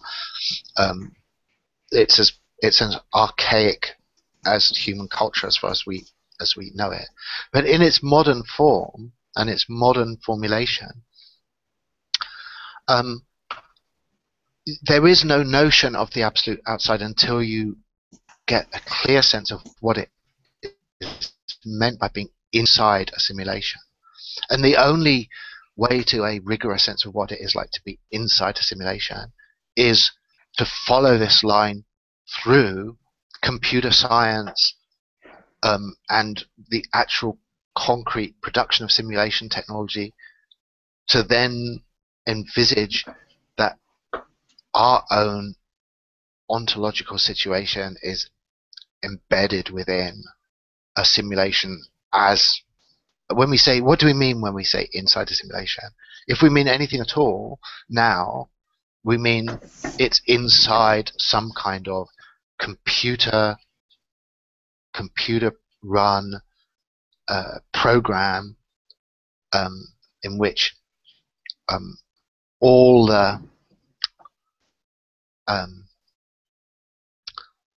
features of that system are kind of internal characteristics of some program run onside a computer system. And so, sorry, that's the worst ever, most crappy, half-assed definition of simulation probably in the history of human species. But what I'm trying to say, utterly incompetently, is that there is a kind of very, very sensible, unproblematic, uncontroversial definition of what a computer simulation is. And it's only by following step by step in a way that any computer science department would completely accept, that when Bostrom then says, and so we're inside a computer simulation, everyone knows what that means. You know, what they think it means is based upon that very, very definite, clear sense of what a computer simulation is, as ultimately defined by computer science. So you could have a do it out in code in some particular program. You know, we'd be running our program in this particular computer language. We might not know all the details of it, but it's something that in principle could form a text in the form of written in a computer language, and would just sort of, at least nominally, we'd know how to fill all of this in, and therefore have a completely concrete, specific understanding of what it meant to say we were inside a computer simulation. Now, so that's the same sense that I think this blockchain thing is being invoked. Unless you come at this problem through history, it means nothing. Or it means something of such mystical obscurity that you can't get any purchase on it. I mean, we could regress into an old Gnostic language and say, you know, or go to kind of India 500 BC or something and say, you know, this is Maya or whatever. This is a dream of Vishnu. You know, there's any kind of types of language we could say that this is not the true reality, and there is an absolute outside that we have no access to because we're inside some particular systematic unreality. What the simulation argument does is it makes that systematic unreality utterly definite and in one sense uncontroversial. Of course, you can say, you can say we're not inside a computer simulation, but you can't. But it's not controversial what it would mean to be inside a computer simulation. No one can say, I don't even understand what you're saying. We could be in a computer simulation. Everyone now knows what it would mean to be in a computer simulation. In a way that I don't think is comparable to these other things, like we're inside a fake reality produced by the demiurge. You know, I think if someone said, "What the hell do you mean by that?" At least they could spin out the argument a little bit. But I think if someone said, "What the hell do you mean inside a computer simulation?" I just don't think that would even get started now, because we know what a computer simulation is. So I think that's the reason why one takes that route. Yeah. All right. I'm gonna keep thinking on this before I say anything completely silly. Well, no, I'd say something completely silly. Risk it. No, the thing is, I don't know what that thing's. Even though it'll be recorded in cyberspace for ages. I don't know what it is yet, so I actually can't say it. There are a couple of, I don't know, things I like to think out better before I do throw them into cyberspace forever. Yeah. Too late for me to take that line now. Sorry. Wait, so if this ultimate trustworthiness or this irreversibility, you wouldn't consider this within the realm of entropy dissipation or dissemination. Did I misunderstand that? Did you suggest? No, it's actually the reason that Amy is having a kind of brain spasm, and I am also having a brain spasm simultaneously, if not exactly the same one that's by some strange entanglement logic connected, is that this is a very odd loop that gets introduced at this point, because obviously all the building blocks of thought that get you to this question of simulation are completely consistent with mainstream common sense scientific understanding. There's nothing really problematic about it. There's technical details that are problematic, but in terms of the basic narrative structure, it's utterly uncontroversial, and every step people can be basically just pushed along without any prospect of serious resistance.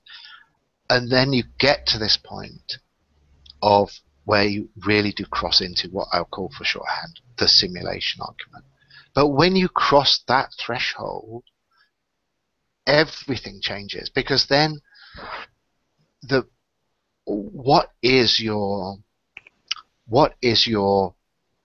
okay, let me just take one step back with this, because look at what an entropy argument is about.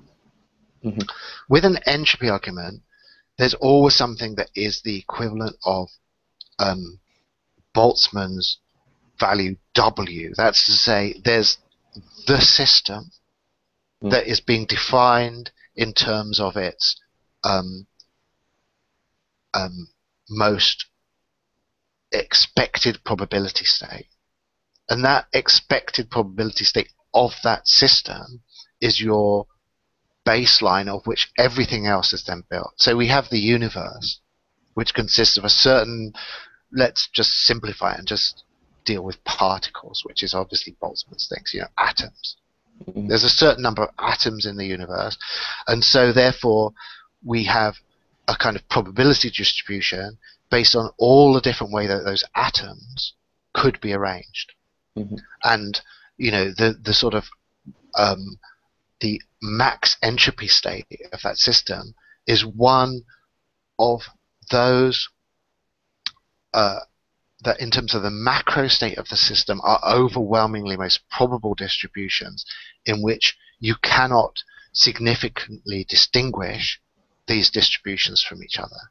So actually there's a kind of not infinite but massively large number of distributions that are all different, but in terms of their macro properties are indistinguishable from each other.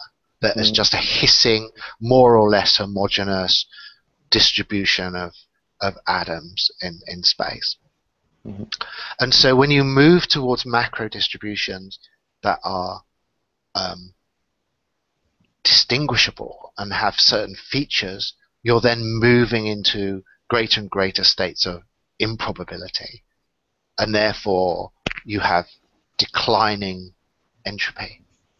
But the declining entropy, all of the kind of calculus of entropy and negative entropy that you're working with, has as its fundamental unit of calculus this value W, which is based upon the universe and the existing total number of atoms that exist in the universe, however many quintillion atoms there might be in that universe. And so you're building on that till you get to our planet within that system, and the fact that the distribution on the planet Earth is very far from homogeneous entropic hiss, and you can put a value on that distance, and that is the neg entropy of our system. And our little local system is importing negative entropy and exporting entropy, and therefore able to move itself ever further and further away from disorder. Now, when you then this is the whole system you've been working with. This is your scientific consensus picture of reality, and everything that you're doing in terms of complex dynamics and more elaborate, sophisticated models of negative entropy dynamics within sort of evolutionary systems are all internal to this. So the outside in this has already been given a value. It's this W. It's the max entropy state of the universe. You follow up this path on Earth, this particular little thread of negative entropy, through civilization, technology, computers, simulation technologies, through to bang this threshold where you've then got the simulation argument. But at that point, where you then say this hypothesis, this is a simulation, the outside of that simulation is not W. It's not Boltzmann's universe of atoms, because that universe of atoms is a particular model within the simulation you're now envisaging. The whole universe, as was being used to construct your whole argument, is now simply internal to the simulation that you're now envisaging. So the absolute outside, and by that I just simply mean the outside of whatever is running that simulation, whatever ultimate substrate that simulation is, which has to be distinguished from the thermodynamic substrate that it's materially being run on. So you're not talking about the energy and matter and everything that your computers are running on as far as you've understood it up to this point where you cross into simulation argument. You're talking about now an absolutely external substrate that you have no internal representation of at all within your simulation. It's like this is why it crosses into transcendental philosophy. It's like this Kantian X. It's the thing in itself.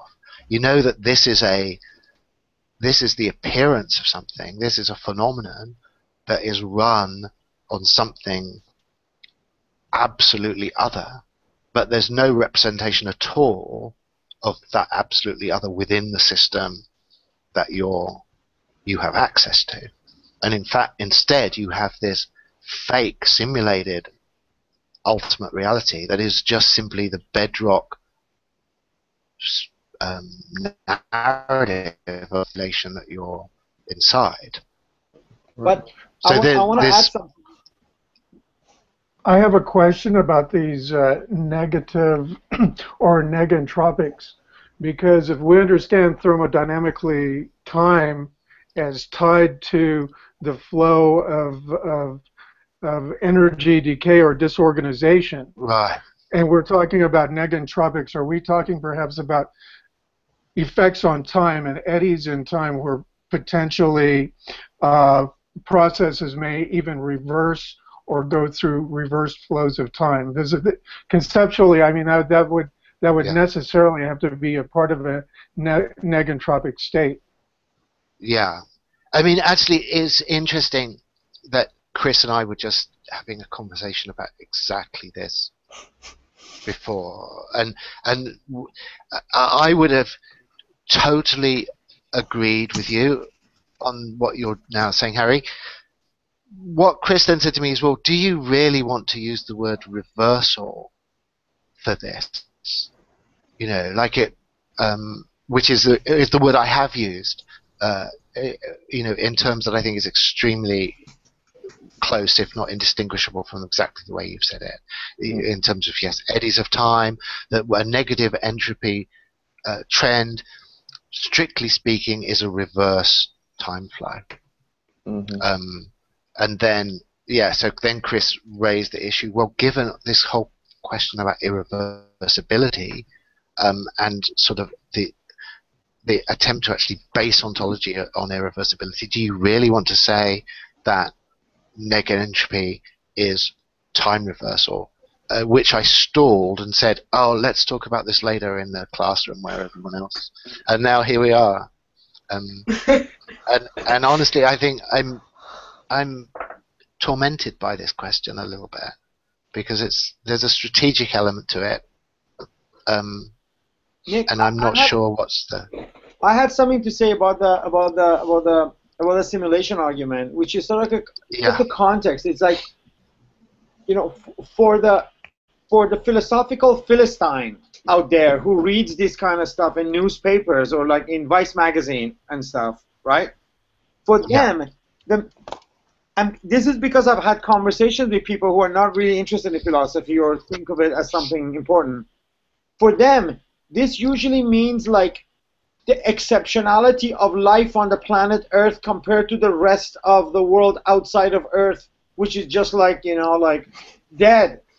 It immediately identified Earth as a simulation, not necessarily. So that's why the mileage that this argument gets usually in the popular imagination is because of sort of like exceptionality of the Earth, and then easily people like it's the logic sneaks itself through the exceptionality of the Earth, and people go like, oh yeah, it makes sense. Earth seems like what we consider Earth is a simulation in a larger universe. So you know what I mean? I just wanted to add that as sort of like a qualification for why these things like have popular appeal, maybe. For the turbo vaccines. Yes. Yeah, actually, I can't pretend that I absolutely fully got this point, Mo, to be honest. You're saying that people say what? No, can you just try to rephrase that? People identify with the simulation argument not because they follow all of its ramifications to the end, but because they go like, oh yeah, Earth is so exceptional, probably life on Earth is a simulation. Maybe Earth is a computer. Right. Yeah.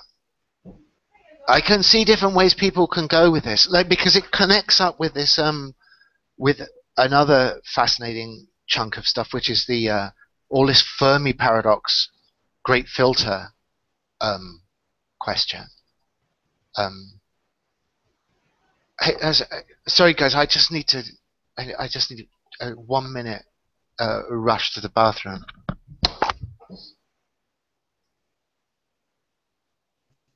I didn't really get what you were saying, Mo, about the Earth being a simulation.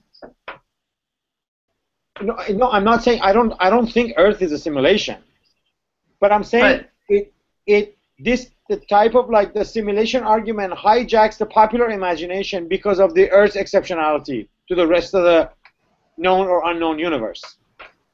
So easily you can say, oh, that's what it is. That's why life on Earth is so different than the rest of the universe, because it's a simulation. It's not really real. This colorful world with the blue sky and all this is all just Alright, so it highlights graphics, because reality is all like black and like it's like space.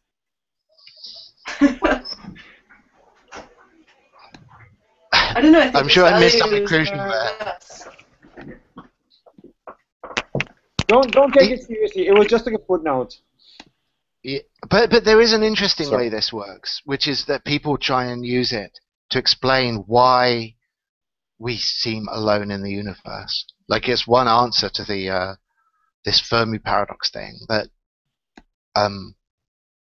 they use the simulation argument as an explanation for that, to say that you know, we're not dealing with other forms of intelligent life in this universe because this is a simulation, and you know, it's a simulation that's an experiment or study of our particular lineage, or you know, we are the lab animals of this particular simulation, and therefore it's a mistake to you can bifurcate it in different ways. Either it's a mistake to even expect that there's going to be other civilizations accessible. The other civilizations aren't out there in space, they're out there on the absolute outside. Or you could have a more catastrophist notion that the kind of way that these questions start getting raised is a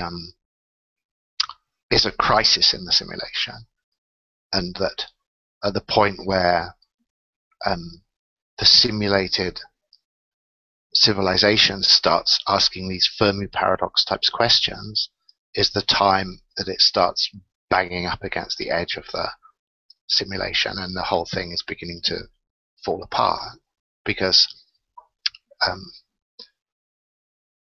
I would want to speculate, but I'd want to speculate multiplicitously on this. But on one line of this speculation, there's something going wrong with the simulation at the point that the simulation starts taking itself seriously as a simulation, and the Fermi paradox might be this edge that it bumps again, that starts kind of derealizing itself as a simulation.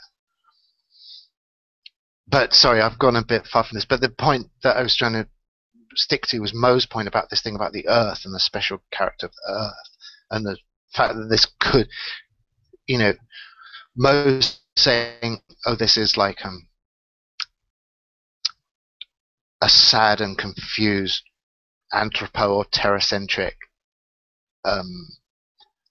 error, and I'm sure it can be that, but it can also be something else.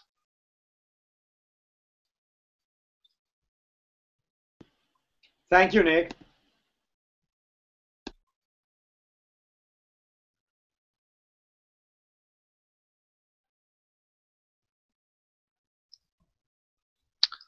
So, without wanting to preempt the fact that people aren't following this stuff, which would be great if they did, but I just remind people that everyone ends up writing something for this. I've been sort of talking to the guys involved, our masters, our hidden Tibetan masters behind this seminar, and so everyone ends up writing something, which of course I'm hugely excited about seeing. So this is opportunity to talk about that if people want to, and the kind of things that they think they might be doing.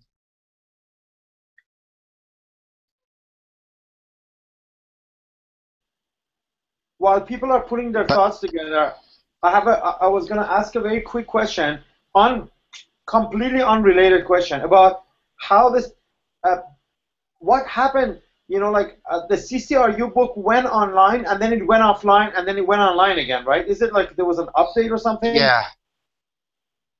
It went online. I think the quickest route, even though it's a little bit boring, is to actually tell the whole story. So I'll tell it really quickly, which is that I don't know whether people know this Calibre thing, which is an e-book publishing system. So the book was put together in Word.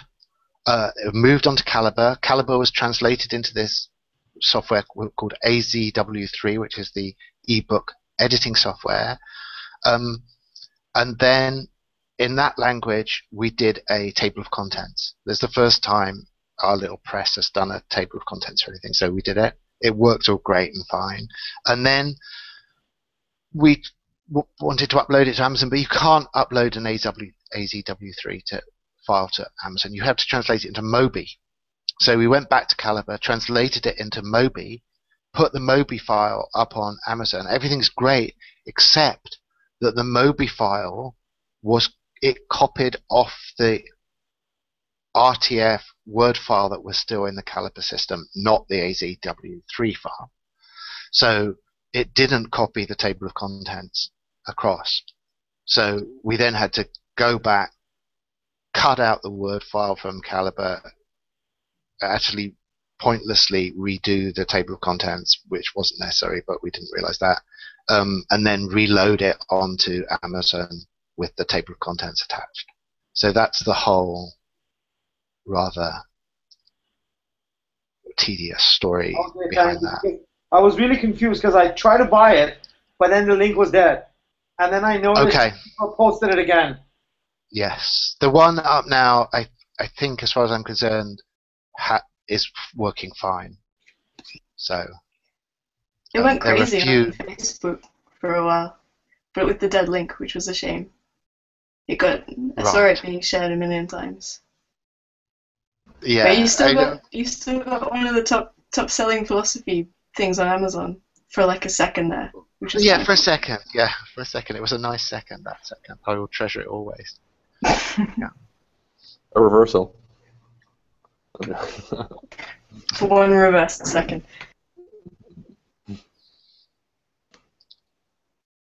So just so you guys know, we have about 15 minutes left because we started 20 minutes late. So we have about 15, 16, 17 minutes left of the classroom. If you guys want to utilize this to talk about your papers or ask questions from Nick, go ahead.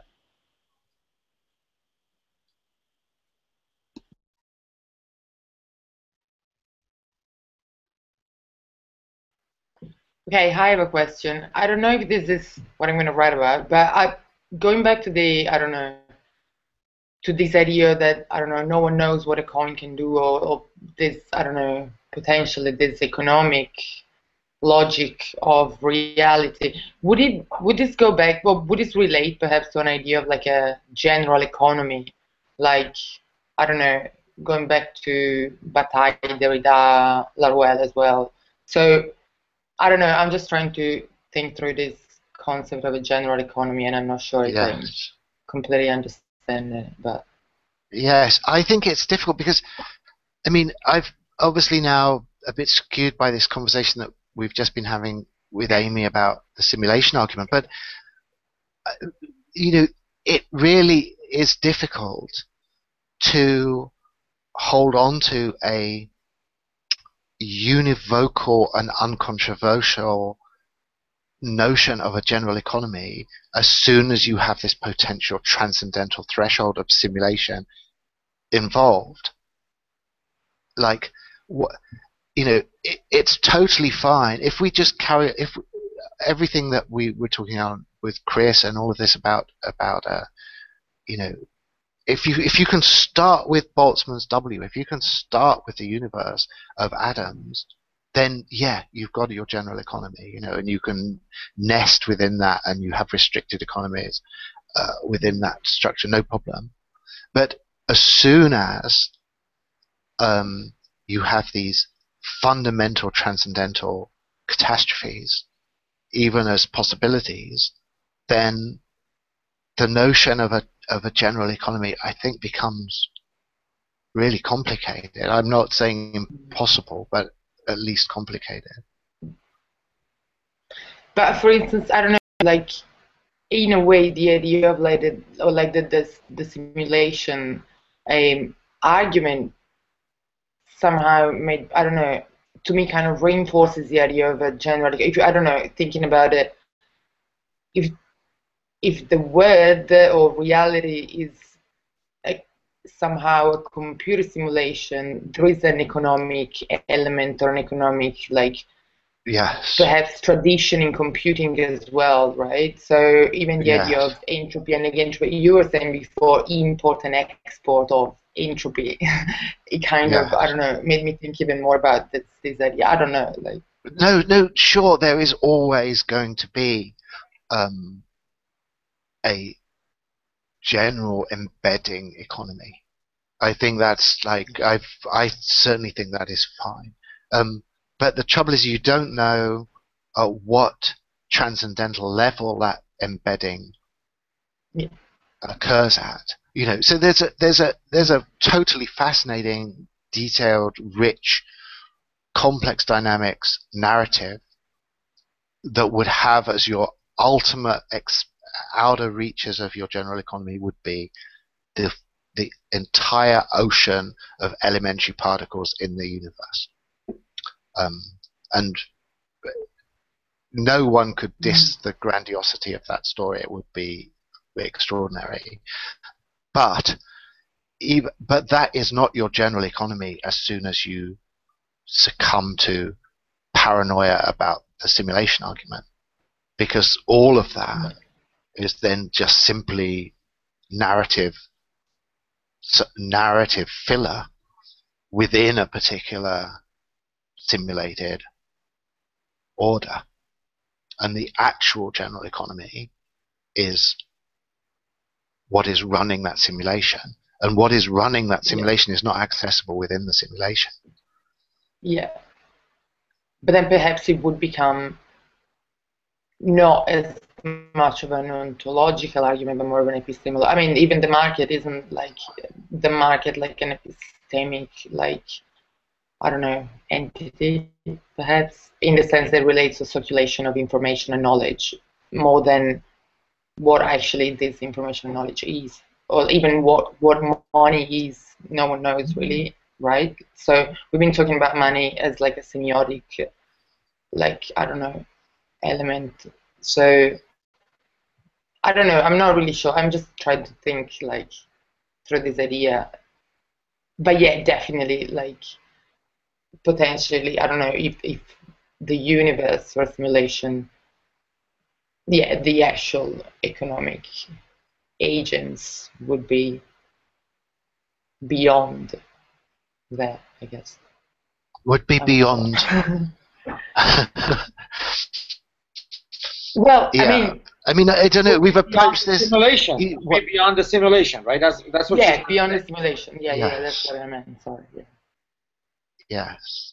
I mean, there's a fascinating thing about this is that obviously, on one level, the simulation argument is preposterous. I mean, I certainly don't want to pretend or suggest that it should be treated as a kind of some norm for discussion. And yet, on the other side, it's absolutely mandatory, because in talking about Bitcoin, as we've seen before, this transcendental empirical difference between the avatar and the economic agent is an unavoidable, just completely colloquial reality of the functioning of that system.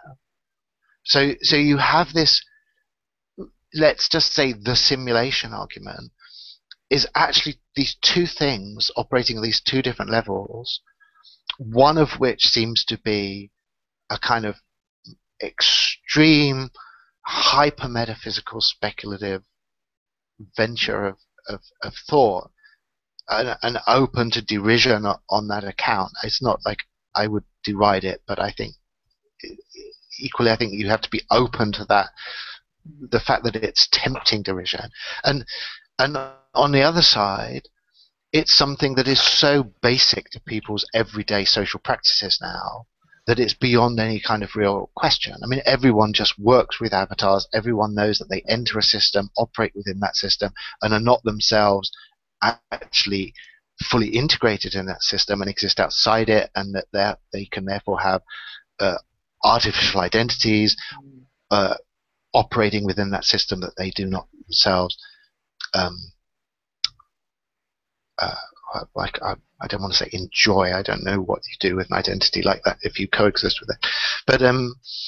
But so that to me is a sort of interesting thing about this, that you're sort of, or you are kind of already inside this simulation argument as this inextricable element of this discussion, just simply by the fact that we've seen the way these online machineries work now. And obviously that's why the simulation exists now at this time in history. It's not an accident. It exists because it's intuitively plausible to people because they know what it is to operate avatars.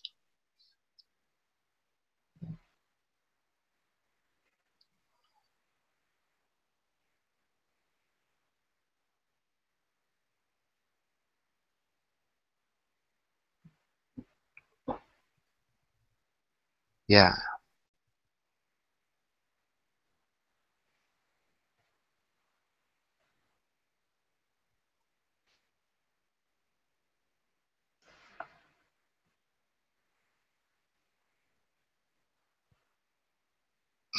I don't think you guys are waiting for me to say something, right? Actually, I was sort of like looking at here as everyone can see a little thing like what's running the simulation isn't accessible inside the simulation. Sure, as long as the code, and I'm just sort of trying to get a sense of what really quite is being suggested here. I mean, I think, yeah, it's intriguing at least. I think I would be tempted to go all the way with what's being suggested in that, but at the same time, I would think that in doing so, one was inviting psychiatric intervention. Yeah, it kind of invites all sort of, like acid head hacker realism.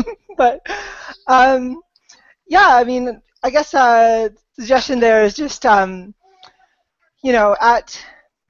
least if we're taking kind of a broadly computational model for simulation, then at the bottom layer, there's no essential difference between the code and the data. It's just a matter of like how it's allotted and how it's passed around.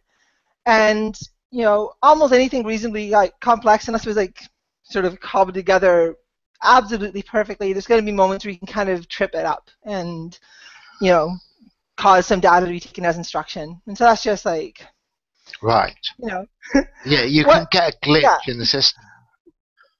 Right, yeah. And where there's a glitch, you can get like some foothold into it. But yeah, this is kind of just me playing around a bit with the analogy. Yeah. Where I'm not sure how to go about doing that for an universally comprehensive simulation. I would obviously be tempted to say that this if you were going to say this as a project, then that is Kabbalism rigorously comprehended, is the high ambition that from glitching in the simulation code you can gain detailed high bandwidth information about what is running the simulation. Yeah, there's something to be said there. Just that, sorcery is basically like an attempt to like inject shellcode into into reality. Yeah.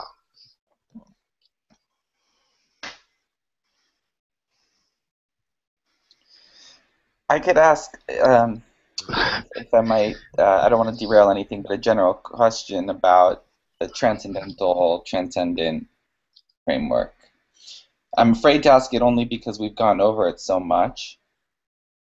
I maybe need to just go ahead and look back at the other classes. But the question has to do with the transcendent. Sorry, I kind of just woke up. The transcendental, which you spoke of in the beginning of this seminar, with regards to time, and you said a beyond, or a before and a beyond time, irreversible time. But throughout the entire 8 classes, since we've been using this language, I've been trying to think, how far do you yourself, Nick, want to go with deploying this Kantian framework? Is it sort of a model to help us think about Bitcoin, or is it somehow really epistemically and maybe even ontologically, is this transcendental notion of time and any other transcendental categories applicable here really the condition of possibility for some kind of machinic blockchain experience? Right. I'm just, I really kind of want to think through it and not just think of it as a metaphor, like, oh, we're using Kantian language because it helps us understand it. Definitely. I think, look, I'm sorry to keep referring back to this conversation with Chris, but just before this, we were having a chat about certain things, and one of the things that came up there was this question about a set of different elements, and to what extent are they actually integrated, and to what extent are they free axioms? Now this wasn't a example, but I think it works very well like this. Like, is a particular claim about, at the most abstract level, the Kantian model of critique or transcendental philosophy, a free axiom in this whole discussion? And I think it's always safer, as I was saying to Chris, I think it's always safer to treat it as if it were. But I would at least make the supplementary claim that it's really, for us, not free. It's not a disposable assumption, and that philosophical modernity, in a way that is inescapable, short of a kind of in principle unintelligible catastrophe, is structured in this way. So I don't think it's possible to overemphasize the degree to which this fundamental framework, the framework of critique, is something that just is extends to all our horizons. Now, obviously, that in itself is a controversial claim, a hugely controversial claim, and the whole history of modern philosophy, in a way, is a negotiation of that claim and a challenge to that claim. And as we've seen before, Hegel in particular is a kind of condensation of opposition to that claim, and to say that the fundamental problem that Kant sets us is something that has been solved, and that sort of Hegelian historical thinking is post-Kantian and has completely absorbed, digested, and resolved the problem set by Kant. So what I was talking about earlier, the transcendent conversation with Chris that is in the absolute outside of this conversation, was about the absolute outside, and the fact that is an anti-Hegelian or counter-Hegelian concept, essentially. I think Chris was asking, well, what really, if you were to say really what is involved in the invocation of the outside, I think that what's involved in it ultimately is saying no to Hegel. Because with Hegel, the absolute outside is dissolved, and he would see any invocation of the outside in a sense as a failure to understand the speculative the speculative relationship, the true historical speculative relationship between the phenomenon and the in itself, or however that's going to be articulated for him, the in itself and the for itself. So to invoke an outside, as we've done in a different context with this simulation argument, which is a radically transcendental argument, is obviously profoundly anti-Hegelian. Yeah, I mean, sorry, this seems like a little bit of a drift and a kind of digression from the original question, but it's just to say,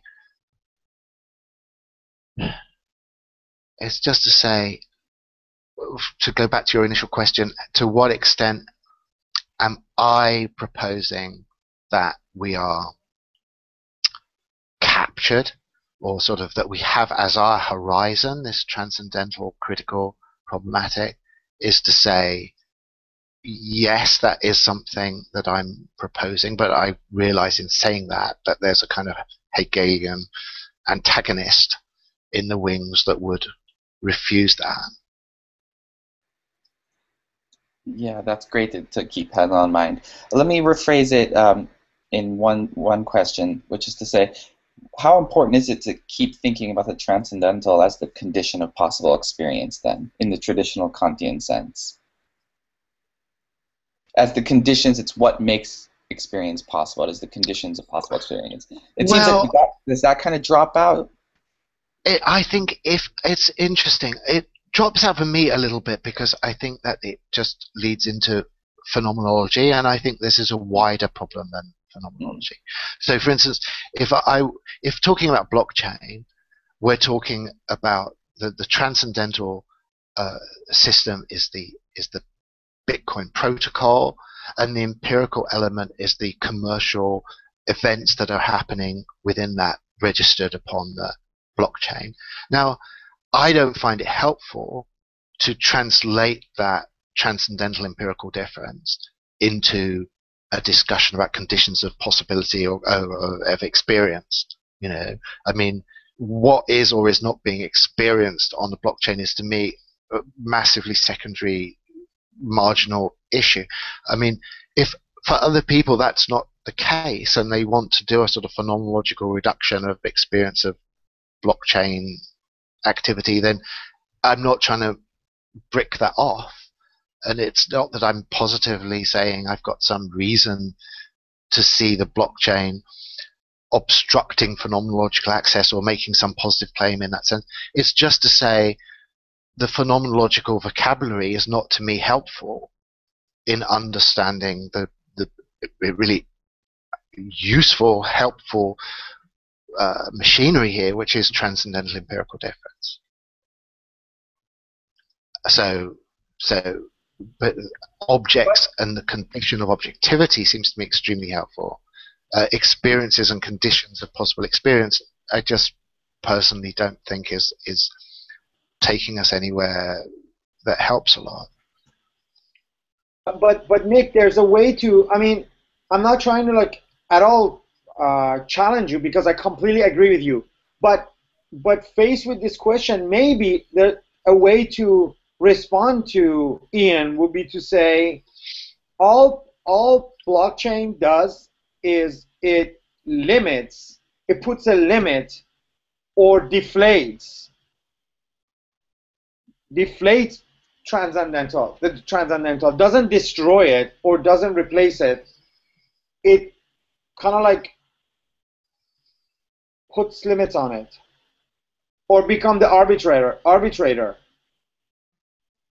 So, sorry, when you say it, I've just slightly lost you a little bit. It puts limits on experience, are you saying? The experience, the transcendental, the phenomenology, the transcendental experience. It puts limits on it. It doesn't replace it. It doesn't negate it. Right. It doesn't end it. It just limits it. It makes it more it makes it more responsible. But my only problem here is what really is experience doing that is helping us here? I mean, it's like I can easily imagine that someone would construct things in a way that would make it a positive argument of some kind. But at the moment, I'm not seeing why a sort of reference to experience is something that is helping us get this. Like the blockchain is engaged in these commercial transactions. And let's just say, for the sake of argument, it's probably helpful to bring in this Ethereum stuff. Say that we've randomly got some of our agents in the blockchain system, some of our wallets are these digital autonomous corporations, and they have developed a kind of insectoid level of intelligence that, again, just for the sake of argument, say has no phenomenological characteristics whatsoever, and we're mixed together with these agents engaged in various kinds of commerce, and it's impossible from looking at the ledger and looking at these transactions to see which of the transactions are involving agents that have some kind of phenomenological dimension to them, and which are involving agents that have no phenomenological dimension to them. So given that possibility, which I don't think is particularly far-fetched, how is a reference to experience helpful? Perhaps only in the period of transition. Perhaps only in like bringing things down to the community of humans that are still kind of like are outside of it. I'm just being a little bit like using like what people who interpret stellars talk about, like, you know what I mean, like things has to come back to the manifest image, or there has to be a mediation or overlapping between the scientific and the manifest image for it to make sense or have ethics in the human world, right? And also in the period of transition, if all people still know and understand is the phenomenological and the transcendental, you need to somehow sort of like link to that in order to get out of it. And perhaps these arguments will only be needed in that transition period. I'm just trying to be sort of like devil's advocate on the side of Ian a little bit.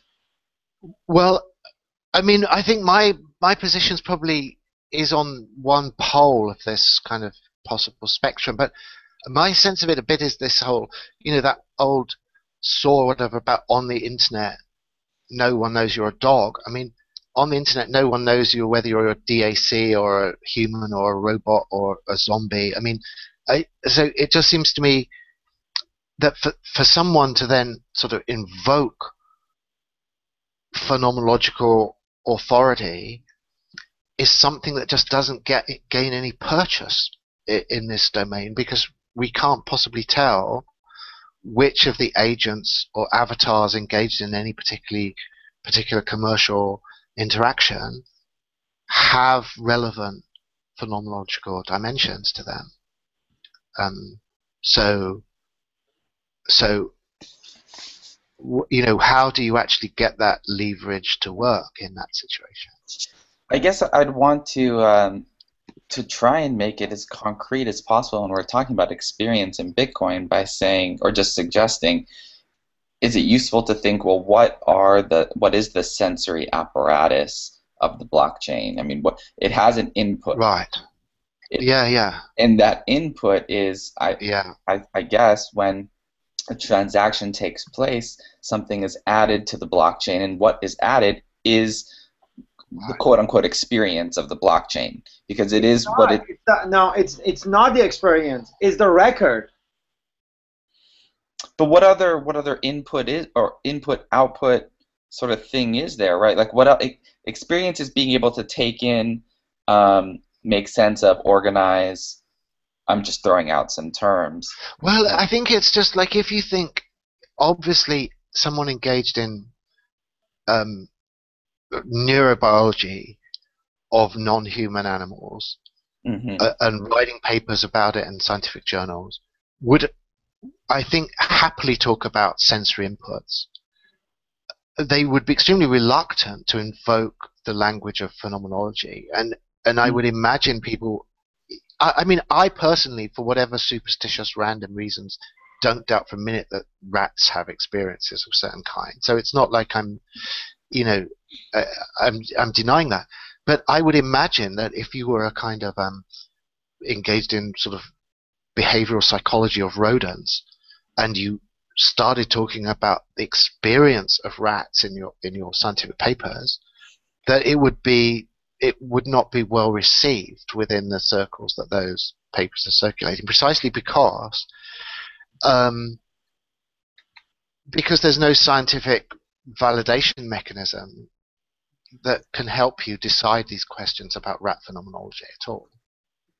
You're just simply invoking hunches or translating this language of sensation into a language of experience and phenomenology without any gain in scientific insight by doing that.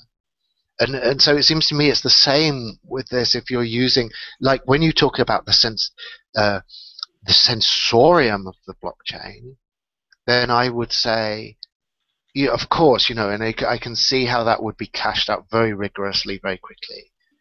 If you're talking about the experience of the blockchain, that seems to me a much more complicated thing to be doing. Yeah.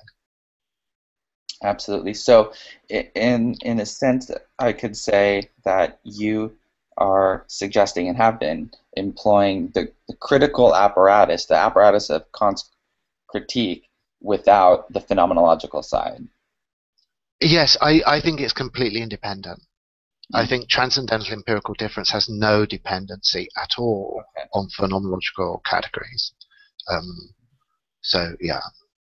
But the epistemic side is still important in the sense, I'm asking myself this question right now, and how about the notion of reason, then? Critique as being that which places limits on reason, or at least it discovers the boundaries, the place where reason ends. I mean, maybe is that language also kind of can be dropped out? Well, I think it's all very intrinsically determined. So, I mean, if reason is just meant in Kant's sense, as processes of cognition that can proceed without reference to experience in his sense, and in experience to his sense meaning to the understanding, to sensation, then I think that there's an internally defined set of terms there. I mean, look, in talking to you now, I've used the notion of experience in Kant's terms. And I guess implicitly what I have to be saying here to be at all consistent is that it seems to me there's a Kantian usage of the term experience that doesn't necessarily require deep phenomenological commitment at all. It's basically just a way of saying that you're dealing with the understanding and with sensation and not with pure reason. Great. I think I'm a little bit clearer now. I wanted to ask that since the last class, and it's something I'll keep thinking about. Yes, I mean, I think there's a task that I know I haven't at all done for this, which is a systematic translation of the language of Kantian critique into the language of the Bitcoin protocol. And I'm sure, there's a lot of sort of rich detail that can go in there, and I don't for a minute doubt that experience could be translated into it, as long as it is used in a strictly critical technical sense. And also, sorry, this is, oh God, Amy's saying no. I don't know. That's scary. I have to check out what that's about. That wasn't to you. That was Amy's no to the possibility of Peter Wolfendale's virus spreading. Right. I'm being flippant. Oh yeah. This is the. What do you mean? Are we? I don't know where to stop with this. Are we on Nagor at this point? With what is it to be like to be? What is it like to be a bat? Oh my God. That's a. I've just seen a pun here that is going to take me several hours to recover from. So as you know, we're also like 10 minutes overtime. So Yeah. if there are more questions and comments, maybe we can take them all to the classroom. We also kind of started with like off live for about, and like we talked for about half an hour. Then the class started at Yes. at 10:20, and then now we're 10 minutes extra. So I think maybe it's time to wrap it up, if you guys don't mind. Yes, sure. And yeah, let's use the classroom as a coordinating platform. So I'll make sure that I keep up to date with what people are saying there. And if people want some other opportunity to thrash things out or discuss it, it's definitely something we can arrange for sure. Great. So Nick, you'll keep. Will you keep checking the news center email that's posted? Yes, I will. Yeah. Okay. Awesome. Yes. Great. Okay. Cool. So thanks everybody, not only for tonight, but for your stimulation throughout the whole thing. I've really enjoyed this and found it extremely productive and educational and interesting. So I'm very appreciative.